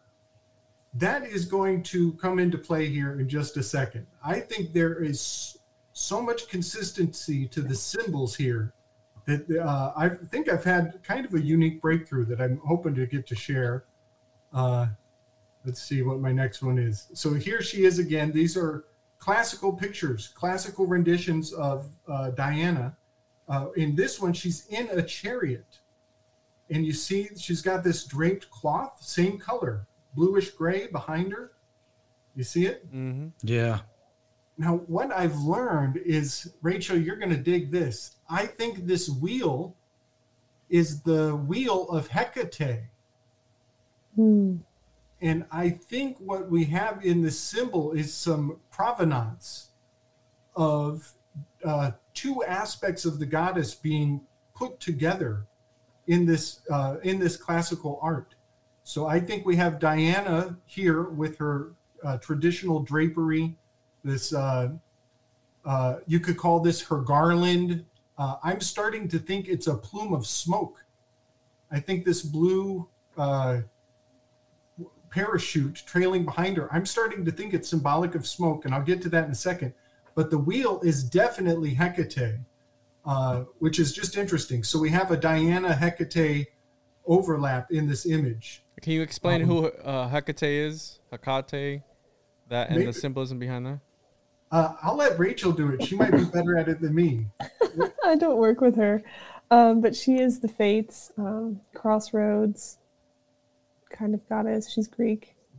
Nice. So in that image, I do see, and it's funny because when you were saying that, I thought of one of the games, which was Angel of Darkness. So you do have this interplay between the light side of the feminine and the dark side of the feminine. And the dark, isn't necessarily always evil. It is the abyss. It's the earth. It's the thing that everything comes from. So having that be a wheel is actually very supportive. It appears to be a foundation, you know, so you can still act in light. You can still be a light, and you can still do light things as long as you have a secure, firm foundation. And I wanted to add something. I'm noticing a pattern, right? Me and Gabe covered the Transformers franchise. That was a great episode. Episode 80, check that out. We went deep on the occultic symbolism behind the Transformers. Now, in that movie, the Transformers, they replaced Megan Fox with a new girl. In the Tomb Raider, they replaced her with somebody new for the third one. Now, I'm starting to see the pattern of maybe they don't find her as fertile, if you will. You know, she doesn't have the appeal that she used to have when she was younger, the sex appeal, because we know sex sells. I mean, that's the whole thing behind this. We know that these guys practice sex magic. That's what they're all about. Unless you're doing the solo rite, which, use your imagination, the solo rite, you know what I mean? You know, maybe that's or left. If you're left-handed. Adult humor. We see this, right? We see this where they replace the girl, the woman, for a newer, fresher face in the new franchise. So again, does that have to do with fertility? Again, Tomb Raider. I don't know. It sounds fucked up, but I mean, that's just the way it is. We got Gematria. Real quick, I wanted to jump in with Hecate. Is I say Hecate? Hecate. I just saw that apparently she's symbolized as like holding torches and keys. Bringing those keys. Yeah, I guess she's like, and I didn't know this, but I knew of Hecate. Just did a documentary on Jofra Boschart, the like master hermetic surrealist who has a really dope painting of Hecate. But apparently Hecate is the Greek version of Ereshkigal, or as we all might know, Ishtar, or the Sumerian Inanna, who's like the badass warrior goddess of the night. Nice. I like that. Yeah. When one thing about Hecate that I recall is she was an Egyptian pharaoh or pharaoh, and when she was in her pharaonic position, she would actually wear a theatrical beard, like a literal, and it had strings attached. You can see the strings in the paintings of her. She's not pretending. She's not hiding it. She's not covering up the strings with makeup. She's letting people know that this is the mantle of the pharaoh that I'm wearing. The Hierophant. Yes. So she was actually an open cross-dresser in her time. So that gender swap is not occulted or hidden. It's very open when in Hecate's mythology. It's about being hermaphroditic, though, because you have Baphomet is both male and female. And my friend today, I was like, well, you know, not to be mean, but you know, the transsexual stuff and all this stuff. I was like, well, if a chick has a dick, I mean, I'd consider that a trans. You know, I was saying that Baphomet was a tranny, and he's like, no, he's hermaphroditic, and I'm like, well, does he have, you know, a phallus or you know, an obelisk, if you will, or not? You know what I mean? So that's up for interpretation.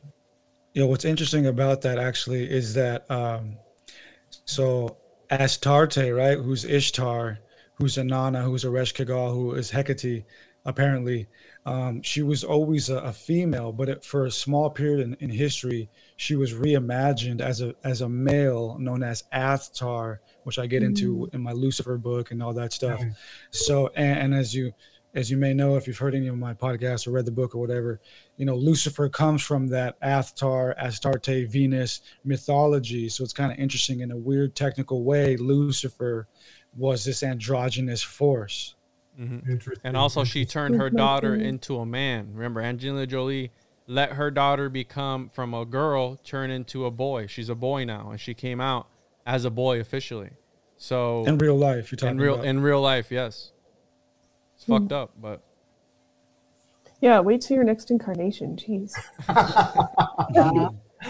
Like, 5,000 years. I don't have time. 5,000 years. So this little clip that I put together, this is a scene from the movie where she gets a puzzle box her inheritance. Her father's allegedly passed, and she's signing the papers for the inheritance, and there's a little puzzle box. She solves the puzzle box, and this is what comes out. The first letter from my final destination is a riddle for her with this key, and she solves it right away. And I just find it very interesting because the first letter of Angelina Jolie's full name is a 1, 10, 22. A J, and a V. That's in ordinal gematria. Well, the same thing goes for the new actress. Her initials are AAV, which is a 1, and a 2, 2. Wow. And when you look at them in all the ciphers, people can pause this and check my work. There are only a few random, very obscure ciphers that they are not in perfect concordance to one another when they fully reduce. It is trippy. You have I also want to add to that because it makes you wonder if that's even their real names, because we know that these occultic circles, they give themselves magical names. You have Frater 210, you have Eopan, whatever, all these different names. So, and they do it in order to satisfy some sort of value, either from gematria or magically or whatever it is. And we know that all these occultists usually went by some pseudonym or a different, like an actor name. Again, was Francis Bacon actually Francis Bacon, or was he William Shakespeare? You know what I mean? Like, is it 2 and 1, or, is it two separate people? We don't know, because again, they do this sort of thing in order to make their name add up to a certain number that's symbolic to them for whatever they're trying to do. Yeah. Yeah, So- man. I was just saying, we live in this simulation where it's all fractals and numbers, and it's all being computed. So the importance of these occult rituals and the numerology and symbology is almost like hacking the system and making it work a certain way. Yeah, that's why I'm maybe a little less into astrology as I was. I think it's good language to know.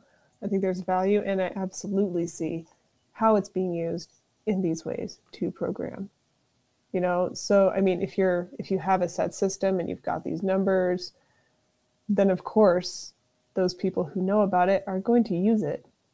I mean, there are those of us who are, we're like, oh, we're the good side, we're the light side, and we're looking at these things, excuse me, and we're like, oh, this is corresponding. It's like they planned it to correspond.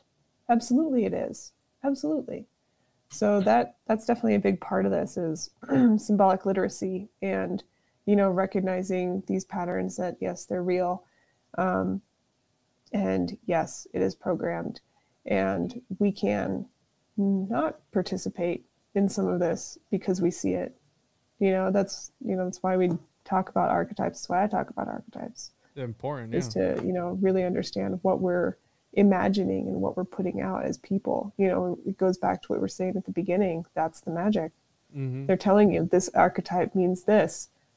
This fairy tale means that. They're telling you what mother is. They're telling you what father is. They're telling you what it's like to be an orphan and a rebel. They're telling you what it is to be a rebel. And people are like, yeah, I'm going to go to Hot Topic and buy me some spikes and be a punk. To be edgy. Yeah.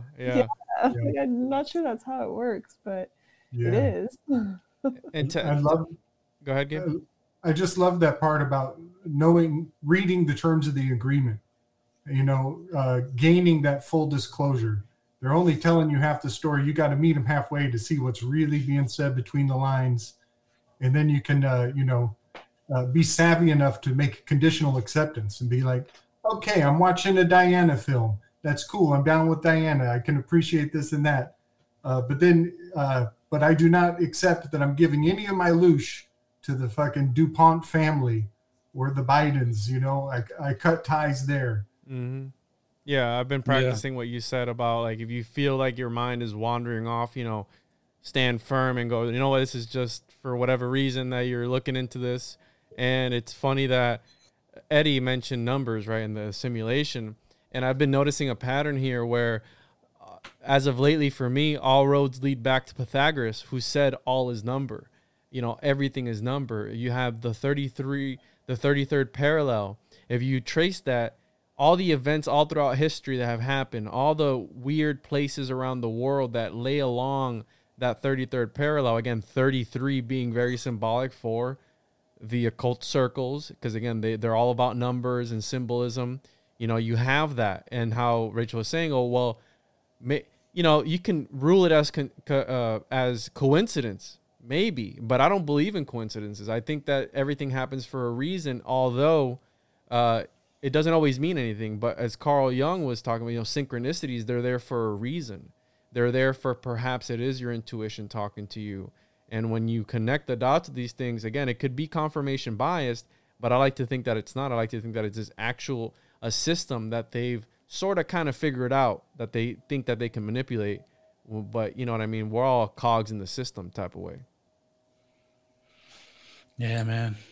It's fucked up. But I mean, again, it goes back. All roads, bro, lead back to Pythagoras. A lot of these alchemists were looking at Pythagorean thought, and they were all about that. You know, a lot of the famous people who we attribute a lot of things today. I mean, Paracelsus, you know, we have medicine. A lot of the medicine that we know today, he's the one that came up with dosages.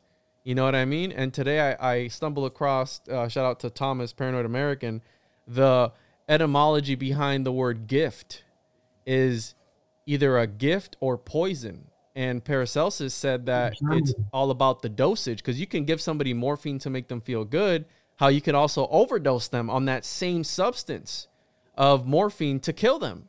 So, and this is a guy who was talking about a homunculi and homunculus, trying to bring forth again this tiny magical man. There were occultists who have had a profound effect on the studies since the beginning of time. Now he will be forever, in stone, and inscribed in time, because of him we have dosages and everything else that we know today. That's scary shit, because these are the guys behind everything that we use today. The guy who invented binary code with the computers that we're on today was an occultist as well. I've got a Paracelsus joke. Do we want to hear it? Yeah. Yeah. So he's the godfather of holistic medicine. He was his father castrated him at a very young age. Wow. Because they lived in a nexus village where a lot of travelers would come through. So his father didn't want him to get any venereal diseases or contribute to the trafficking of germ warfare. So I'd just like to point out that he's the godfather of holistic medicine, or toxicology too. Yeah. Right? Or is he the godfather of a whole less dick medicine? Okay. Like, no wild oats here. Yes, and that joke is just fun and games. I'm working on it. I'm honing it down. Yeah. But I think that Paracelsus is a major reason why castration is a resounding theme in the medical systems, or in the magical systems, which are parallel to medical systems. Very closely parallel. Science and spirituality, there's a very thin line between that. And I mean, that's what they were, Isaac Newton was a mystic. He was talking about these things. Rene Descartes was a mystic. They were all mystics. And a lot of these ideas that we have today came to these people in dreams. They came in their dreams. The Cartesian coordinate system was a dream. So it's like, wait, what do you mean? Like this crazy abstract idea that came out of nowhere?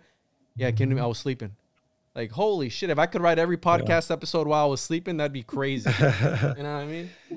They're just making us in their sleep. That's wild. Yeah. So if you're castrated like Paracelsus, does that make you a mystic, or does that make you missing a dick? I see what you did there. That wordplay, son. That wordplay. Definitely missing. Yeah. So I got some more slides to share while we're getting weird with it. Yeah, go ahead. This one is going to get really weird with it. Just now getting weird, Gabe? Just now. Oh, man. Yeah, okay, this is weird. Bada boom. Oh, the breasticles. The breasticles. Welcome to the breasticles. The breasticle zone. I was going to make a joke, but fuck it. So something I just doing this research, I found some really interesting correspondences. For one, when I went and saw Angelina Jolie in the theater, I was going because of her wonderful breast gift. Situation. Her breast situation. Her bounty, yes. And I think a lot of people can agree that was, the motivating factor when that movie came out. I was a kid, but yeah, same reason. The games had the polygon tits where it was like a point, like, and as kids we're like, damn son, like this is the shit, like hell yeah, you know what I mean? Yeah. Like that'll never be me. I was also hyped on like just the adventure and treasure and all that kind of stuff too, though. And I was kind of bummed out though later on when I found out that the Illuminati thing was in there, because I really liked that movie when I was a kid. I'm from '94. That movie came out in 2001, so I was like first grade, second grade, something like that. But I really loved that movie and like treasure and that whole like vibe of things. And then I rewatched the movie when I was like 22 or something, and I was like really stoned, to be honest. I was like just lit up a joint, got baked, and I was like, dude, I'm gonna rewatch the Tomb Raider. Like that movie was sick, dude. And I'm sitting back, and just as the whole thing opens up, it's like the Illuminati, and I'm just like, what the fuck? I start freaking out, like, damn, what the fuck? Yeah. And I was like, damn, dude, was I conditioned to like want to look into like mysteries and the Illuminati because of this movie? Like that's pretty fucking lame. Yeah, we were talking about that, right? About like, were we put on this path on purpose from all the shit that we ingested as kids? Because I mean, I was talking about Courage the Cowardly Dog, like the first episode 666, the room 666 and a half. It's like, is that a joke or is that real? Like, you know what I mean? Like, what's going on? Yeah. So for me, this theme just kept coming up. The fact that her chest is so admirable. It's one can say. One could say. And so it turns out that there are incarnations of the divine feminine that are expressed with this abundance, these admirable gems on her chest plate. This is a mantle, all these breasts, these are a mantle passed on from one priestess to the next. But there is a parallel to that in the priesthood of the ephod. And this costume, you guys can see my mouse? Mm-hmm. This guy up above, he's a priest of the ephod. And he also has gems, family jewels, stones on his chest plate. Yep. And so that the stone system on his chest is actually 12 stones. It represents the 12 bloodlines of Israel. Very ancient, archaic, magical garb encoded here. And so I found that very parallel to Angelina Jolie in her Diana expressions, not only because of her breasts, but also because she's always on this parachute. In all of the movies, she straps herself in and jumps into a parachute situation and goes parachuting into perilous situations very commonly. And so I started to think, what about this incense burner that the priest has also? Does that not also remind me of Angelina's rack, always swinging to and fro, if you will? So, and now hang in there with me, because I think I'm really onto something. It turns out there's a name for that magical implement. It's called a thurible. Do you guys remember the thurible at like the Catholic Church? Mm-hmm. That they anoint. No. They anoint the altar with a thurible. Okay, yeah. So this is a thurible.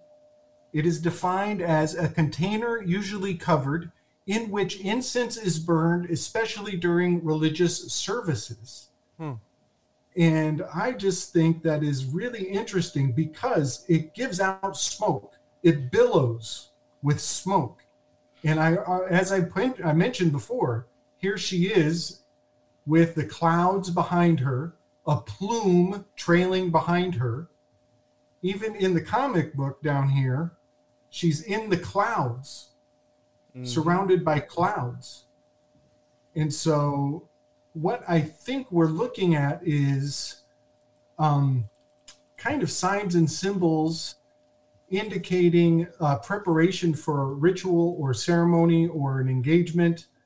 You might even say that, like, in order for intercourse to happen, that the aromas must be checked and confirmed,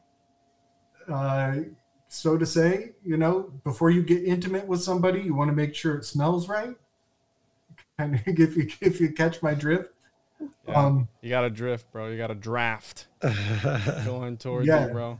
Well, something beautiful that I do see there is this idea that some of us have been toying with, that the feminine is actually etheric and not the earth. The games are much more earthy. You know, everything you're showing with her in the sky and in the movies with her in the sky, that's not exactly how it played. You know, you're getting deep and dark into these deep places. You know, if you've ever been caving, it feels intense to be down into the earth. So I think it's incredible that they're kind of showing the feminine to be the ether and to be, you know, like Sophia, you know, for example, you know, this great heat in the sky. I'm trying to look up. I was looking at alchemical manuscripts the other day, and it had a breakdown of the symbolism. I'm trying to find what the smoke symbolized, but I can't find the same article that I had. But again, it goes back to alchemy, where all these alchemical manuscripts, they have a meaning behind it. It's not like, hey, you know, in order to invoke this or that, you know, just do 1, 2, and 3. It's like, no, that's why it's a cult. It's hidden. So they're gonna. Yeah. It's a message. How we said at the beginning of the show. It's a message from me to you, you know, but only me and you know it. You know what I mean? Not, you know, Eddie didn't know about it because he wasn't here for it. He's not part of the club, and it's a big ass club, and you ain't part of it. So, you know what I mean? Like, that has a lot to do with it too. These are just magicians talking to one each other in code. The Rosicrucians had a code that they followed, and they said that the King James Version was a code that's able to be broken down. The guy who invented binary code for the computer, Gottfried Wilhelm Leibniz, he was obsessed with Descartes because when Descartes died, he went searching for his old manuscripts and his old notebooks, and he had one notebook in particular that was encrypted.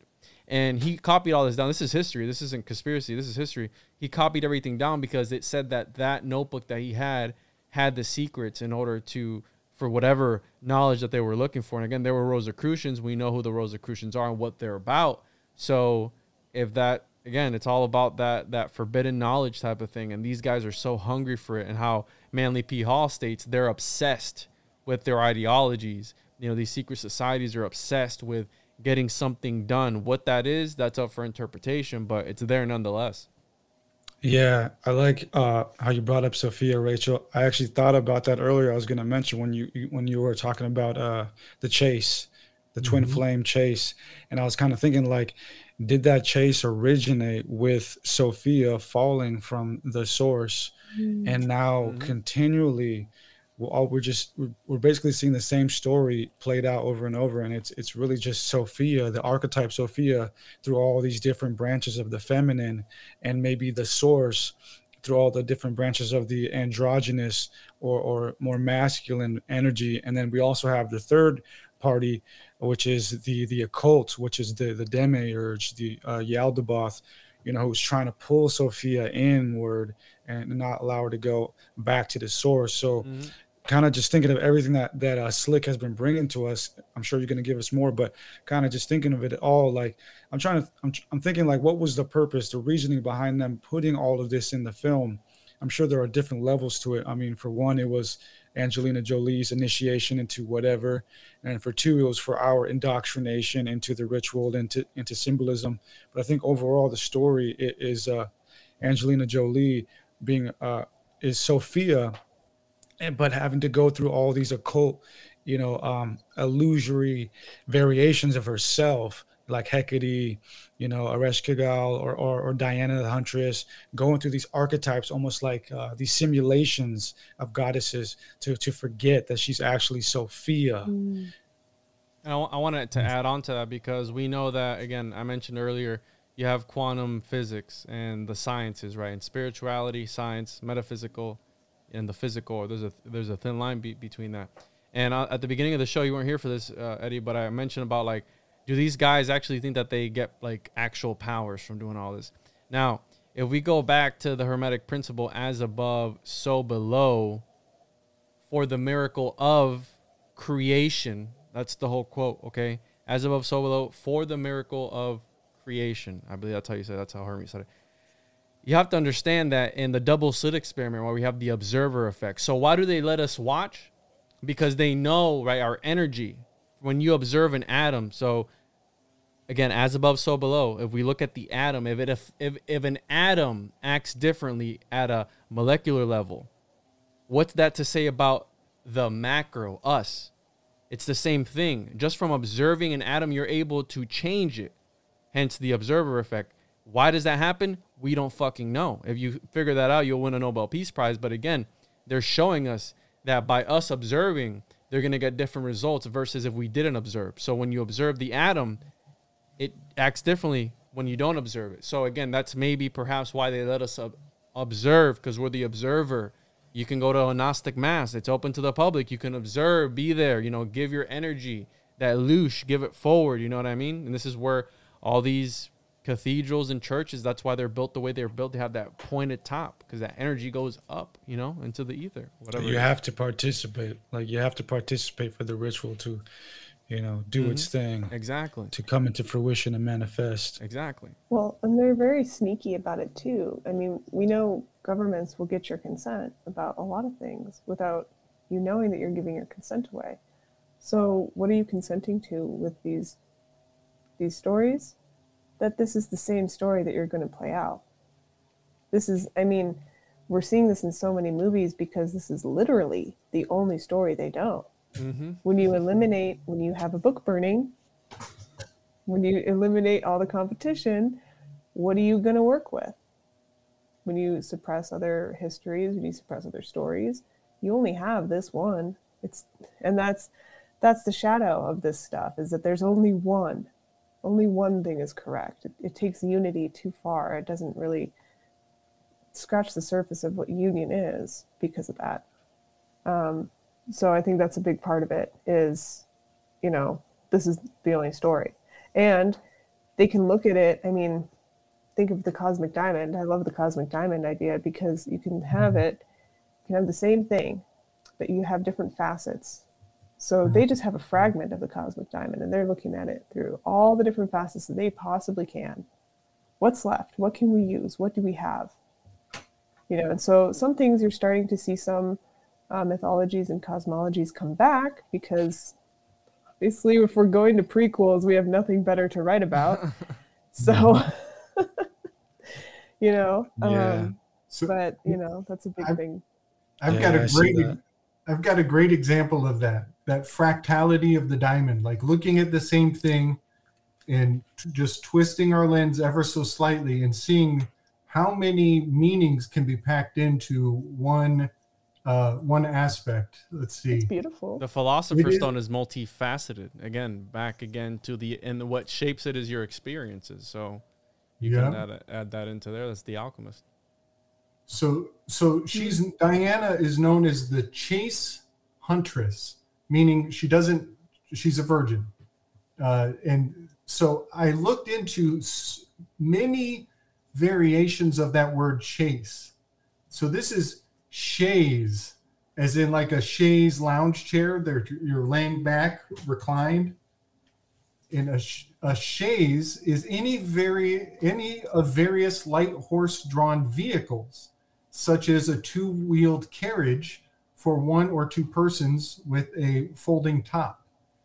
So this is profound to me because she is so often depicted in a chariot. Even when she's dog sledding, she's doing it one-handed in the film. She's so relaxed and comfortable. She's got one hand ready to pull that smoke wagon. So here's the chaste. Okay, this is the definition of chaste: not having experienced sexual intercourse, virginal, abstaining from sexual relations that are not sanctioned by certain religious laws or moral principle. Right? We all know these, but this is another fractality of that same title. She's the chaste huntress. She's laying back on a chariot. She's also abstaining. Now, this is a castrado. This is a person who has been castrated for artistic purposes. Generally, they are singers. They can reach a higher level of octave. Yep. And wouldn't you know, there are very powerful rumors that Angelina Jolie, for the purposes of art, she is an altar for the sake of art. She may be a castrado. So that's very interesting. She's also participated on the casting couch, right? Which is much like a chaise chair, laying back in a chariot, right? In that passive position. Very interesting. And then I had to look this up. She's also very chesty. All right. I see. Yo, so that's phenomenal.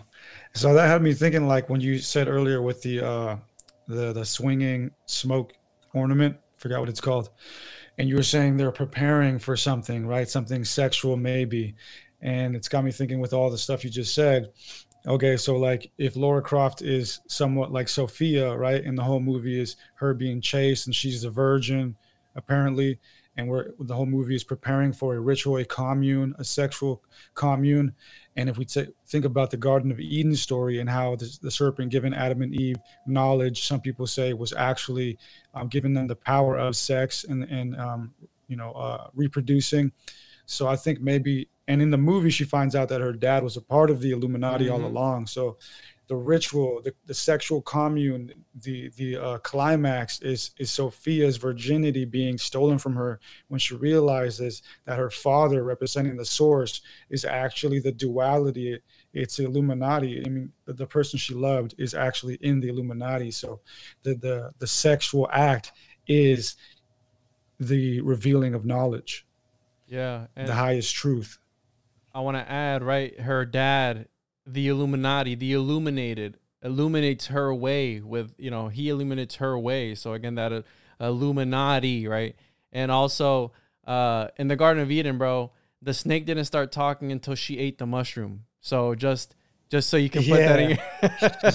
that snake is talking to me, dude. It's like, I don't see it. Eat this, and then it will. And in Gnostic cosmology as well, you have, I believe it's Yaldabaoth, where I believe that they rape Sophia too. I'm sorry to get graphic, but I believe that there's a part in there where they do rape her. So you have in the movie, she sort of denies the masculine. If you notice in the very first movie, that guy, he was kind of getting close to her. She's like, it's just business or whatever. And then she goes, so she's denying him. And the second one, the kid that she works for at that food place wants to talk to her. And you see his parents like kind of nudging her on, like, hey, talk to her.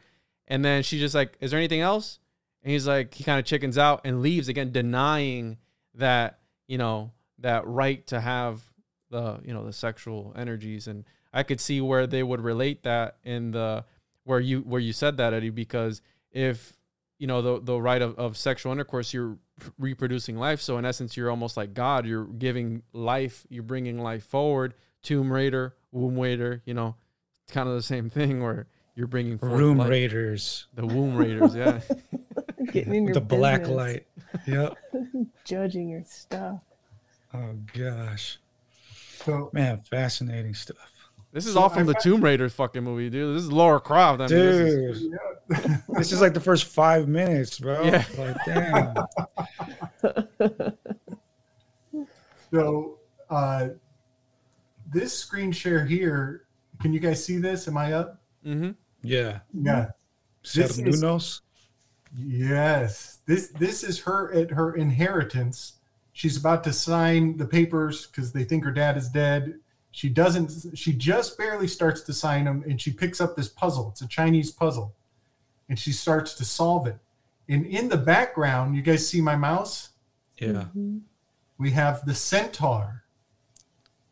And this is from the first movie, or the new movie. The third, yes. The third, which is the new one.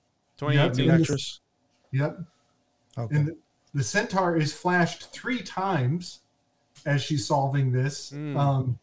And the centaur is known to dwell in the center of a puzzle, a riddle, a maze, a labyrinth. And it is incredibly apropos that she is solving a puzzle, a labyrinth, a maze, a riddle with a centaur in the background, because these are all symbols of Sagittarius, which is the bow hunter, is the one who rocks the archery. And so I just thought I would bring all this forward to just indicate how deeply they love to flash signs and symbols to those who can kind of see what they're saying. With eyes to see. Sagittarius is also representative of going on journeys, changing philosophy, religion, things like that, to, tying it into there. So, I mean, here she is going to embark on this great mystery, where at the beginning of this movie, she's like, I don't believe any of this. And by the end of the movie, she does. She believes there's truth in myth. Nice. So something that I came to appreciate in this is how over here, this centaur, he doesn't have any horns on his head, but he does have this maze, this labyrinth, these crazy wild tangle of lines. And this centaur doesn't have a maze, but he does have horns on his head. And so it could almost be said that the horns themselves represent the pathways of the labyrinth, theoretically. right, in the same way, because Keranos represents the earth. I mean, he's abundant symbols. I mean, the trees around us are his antlers. Wow. So it would be the same as our, the words are escaping me, the neurolinks, all of our nervous system, all those, it would be like that, those pathways. As above, so below. That's the whole thing. We are little tiny cosmos, little logos just running around. We're all little, you have the Trinity in the atom, you have, again, it's all, if you understood, the pagan said, if you understood man at a smaller level, you're able to understand it, what goes on in the universe. And I think that's very important to keep in mind. Yeah. So I got a couple more little fun ones to share. Yeah, there's probably some like astrotheology going on in there too. Yes. Totally. And changing our symbols without, us changing them too. That's, I was talking to a cult priestess in one of our weaves, and she was, I think she was giving me a hard time, but you can change the costumes of these archetypes, sure. And it's the nuance that makes it important just a name to me. I mean, that's what gives us different cultures. So, I think it's worth doing, and it's worth noticing when other people do it for you. I mean, Loki is a perfect example in the Marvel universe, because the Loki in the Marvel universe isn't necessarily the same as Loki in Norse cosmology. Even if they have similarities. You want to share something else, Gabe? Yeah, man. Let's see. As we approach the 2-hour mark here, this has been crazy. We should have just watched the movie, bro. Just done like a real time. So this symbol gets flashed quite a few times in the third one. The third Lara Croft Tomb Raider. This is it's the Trushavel, it's the Trident, it's the 3-into-1, it's the Divine Trinity. A lot of goddesses have that threefold aspect. But also, this is a great example of both and, where it has all those meanings as well as indicating this Isle of Man, the flag on the Isle of Man, which played a central role in the Corona debacle. Some of the politics coming out of this location were very misleading. I won't go into that. It's just, it's a pressure point. You could think of it as a geomantic pressure point. And I find it very interesting because the end of this film touches on infectious disease and the possibility that certain people get it and other people don't, that it might be racially oriented. That actually comes up in the film, and I can pull those receipts as we go forward. But so I started looking into the Isle of Man. And wouldn't you know, the Isle of Man, from what I can tell, it's the perfect location for some fucking most dangerous game, hunting of human beings. They're a sovereign territory. Most laws do not apply. These people can get away with whatever they want on that location. And would you look at this? The capital is Douglas. Is that the dog, Lass? The girl, the divine feminine who is always recognized by the presence of dogs? Is that the dog, Lass? And look at the name of the people who live there. This is what they call themselves. Man X and Man X woman, plural. Man X woman. That's what they call themselves there. The X-Men. X-Men. That's how they identify, with mutable X's in their. We have that picture I sent you at the initiation in the King's Chamber where the dude's on the X. He's being initiated. He's on the X, right? X-Men, X-Files. Yes. You know what I mean? He's being altered. Yeah, that's fucking wild. Did you have anything else to add, Gabe? Any more slides that? I do. I have one more to add. I just found that I'm going to keep whenever I see Douglas from now on, I'm going to think, is that Diana? Are they talking about the dog Lass? Lass. So the one thing that I found kind of the most provocative about part 3 was the fact that it turned out that the dead queen that they were seeking all along, whose name is very similar to Hecate. What was it again? Rachel, do you remember? Himiko? Himiko, thank you. Mm-hmm. Yeah. Mm-hmm. So when they found her, it turns out she was like a carrier. She was carrying a disease. And by disturbing her corpse, they unleashed the disease into the room. And there's this big, just like Raiders of the Lost Ark, when he drinks from the wrong cup and he melts, all of those ingredients are brought to bear in this culminating scene again, as though to show us that the scene is the ritual. Yeah. And the ritual has certain observances that have to be made. The killing of the ego, it could symbolize that, yeah. Yes. And so I put together... this is a kind of a shoddy. I'll try to zoom in, because we can't really just reenact the whole film. But so this is I think of her as La Santa Muerta, the patroness of death, and she's all beautiful when they first open it, and then she dissolves into a skeleton, and then she says she was a carrier, and one thing that is really profound and a lot of people might not realize, but this plate on the chest of the corpse, that's an Orphite bowl. That is a bowl that is used in ritual to drink the fluids of certain saints. It's generally silver, but that is definitely an Orphite bowl that they're flashing. Hollywood is being quite impeccable with their symbolism there. And I just put this image of La Santa Muerta to kind of compare. It's kind of obvious when the skull face comes through. And then this guy, he says it's all smoke and mirrors. He dismisses it. He thinks it's all Hollywood, Bollywood. There's nothing to worry about here. There's no ritual happening in your theater as you sit and get looshed in your chair. So the white dude behind him, this guy with the gun, he and another fella, the black mercenary who's with him, they both touch the skeleton.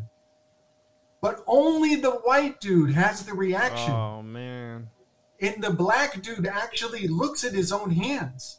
He actually checks his hands to be like, why am I not It's melting? like, I'm already black. That's why. And this is a very interesting, very deeply meaningful aspect of that movie. It is to say that it is casting the idea that germ warfare can be racially targeting. Mm-hmm. But I don't think that's the truth of it. I think that's a misread. I think what it's talking about is that trauma and disease can be inherited by your cultural exposure to it. So maybe this guy who got sick, maybe he got sick because he was Catholic. Maybe La Santa Muerta has more pull on his bloodlines. You see how it's running through his veins? It has more cohesion to what he was raised, the cultural environment that he was raised in. So he was a potential candidate for the spell to work on him. But the other fella, he wasn't into Santa Muerta. He didn't worship saints. He had the Most High. He had that one answer, that one magic. And that's just a theory that I have. And so then the guy, he insists on taking a sample, the bad guy, and here he gets his little scissors out and he cuts the finger. Can you guys see the finger getting cut? Mm-hmm. Yeah. And he takes it with him. And that is very interesting because I think what we see an even exchange. One guy loses his hand, and in exchange for the hand that gets infected, he takes a finger from the corpse. So there's a give and a take ritualistically observed. That's very profound. Also, the snipping of the finger is very much, I gotta point out the castration when I see it. It's very much got that castration component going on. But then he takes that, puts it in his pocket, and later on it's his own demise because she pops the pocket and the spores come out and he gets melted, just like Raiders of the Lost Ark style. Yeah, and I wanted to add to that, there's a ceremony that they do. I've had a friend of mine where it's, I believe it's peyote and some sort of DMT, and they snort it through the finger of a dead monk, okay? And I'm serious, he did it. He's like, I have to do what? He was there, and they're like, you have to snort it through this is a finger of an old monk, and it's like a powdered form. I forget what, it's not peyote, it's another one. And anyways, they use it to talk to spirits, and he had to snort it through the finger of a dead monk, the finger. So it's fucked. It's your wand. Yeah. The first finger is your wand finger. Yeah. So. And the wand can also signify something else, if you catch my drift. Well, I don't know, man. Explain it to me. Well, that's the 8th degree solo right of the OTO is the solo right. So, I mean, you can use your imagination, but this has been fascinating, Gabe. I mean, all that we brought up from just this, like how Eddie said, like the first 5 minutes, it's like, wait, what? Like you can take all that and go down these rabbit holes and just run with it. You know what I mean? So was there any concluding thoughts that any of you wanted to add? Because I think this went great, and I think we really deciphered a lot from this movie, and there was a lot to take in from the 3 movies, actually, from the franchise. And yeah, anybody want to add some concluding thoughts before we get the fuck out of here? I just want to say that Slick, you did a phenomenal job, man. Gonna check your stuff out for sure. Everybody else did a great job too. But it's gonna be interesting to now like look at movies as they come out with this lens, like never the same. Yeah, you know, like I want to watch the actor's career, and like whenever it's a big an actor's like first big time movie, I think that's when we should be paying attention, right? Because Tomb Raider was like Angelina Jolie's like probably first big time, pop, role. So I'm gonna start looking at those with like a different lens and see where these people end up, or even maybe try to like predict where they're gonna end up due to like the symbolism of the movie. But other than that, man, it's just wild stuff. Yeah, I wanted to add, was she in Charlie's Angels? No, right?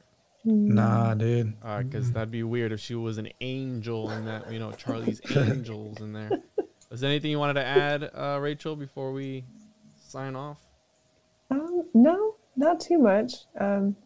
She was in the Eternals. So I do, I think maybe at the risk of repeating myself, I just be aware of how your narratives create your legacy, because that's ultimately what happens. And we can look at all these things, but also just remember to come back to your reality and what you're going to put forth, however that is.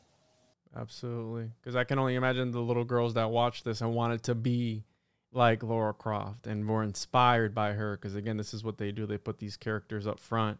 Oh, well, Rachel. I loved it. I loved Lara Croft growing up. I thought she was so cool. Absolutely. Gabe, this was amazing, bro. You wanted to add anything else? Well, first of all, I'm sorry if I bogard the mic too much. Oh, bro, absolutely not. Thanks for sitting through with me with what I had to share there. That was really, really awesome.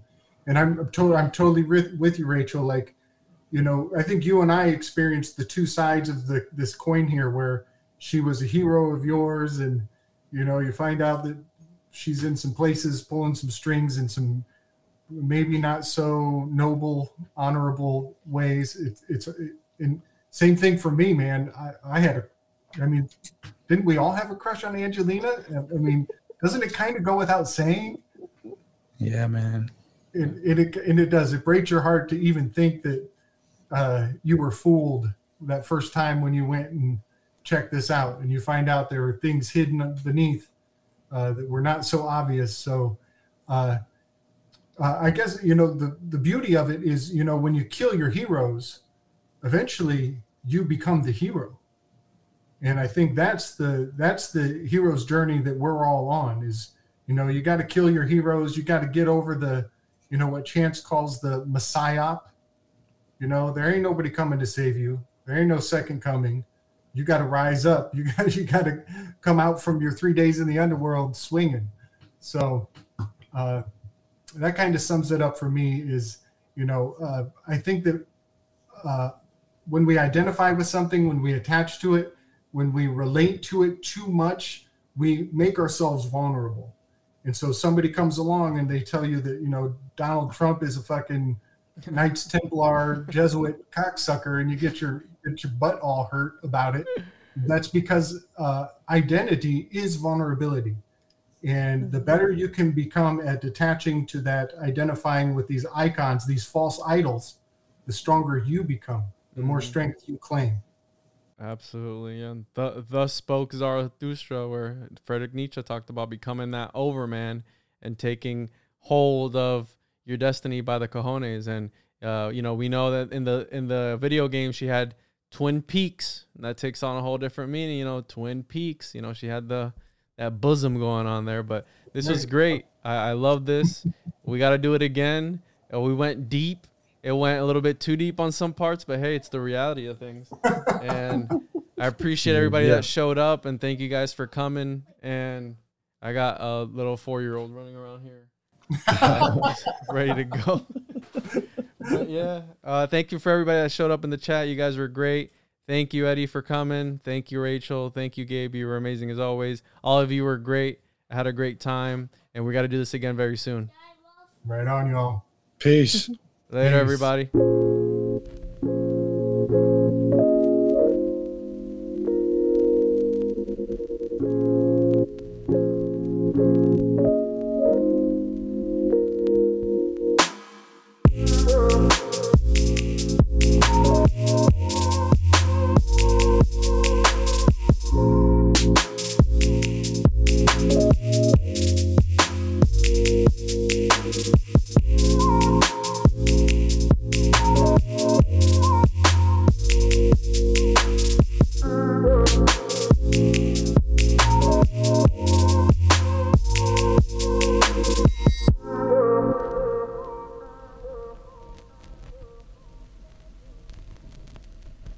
Say goodbye to your credit card rewards. Greedy corporate mega stores, led by Walmart and Target, are pushing for a law in Congress to take away your hard-earned cash back and travel points to line their pockets. The Durbin-Marshall credit card bill would enact harmful credit card routing mandates that would end credit card rewards as we know it. If you love your credit card rewards, tell your lawmakers lawmakers hands off my rewards. Tell them to oppose the Durbin Marshall credit card bill.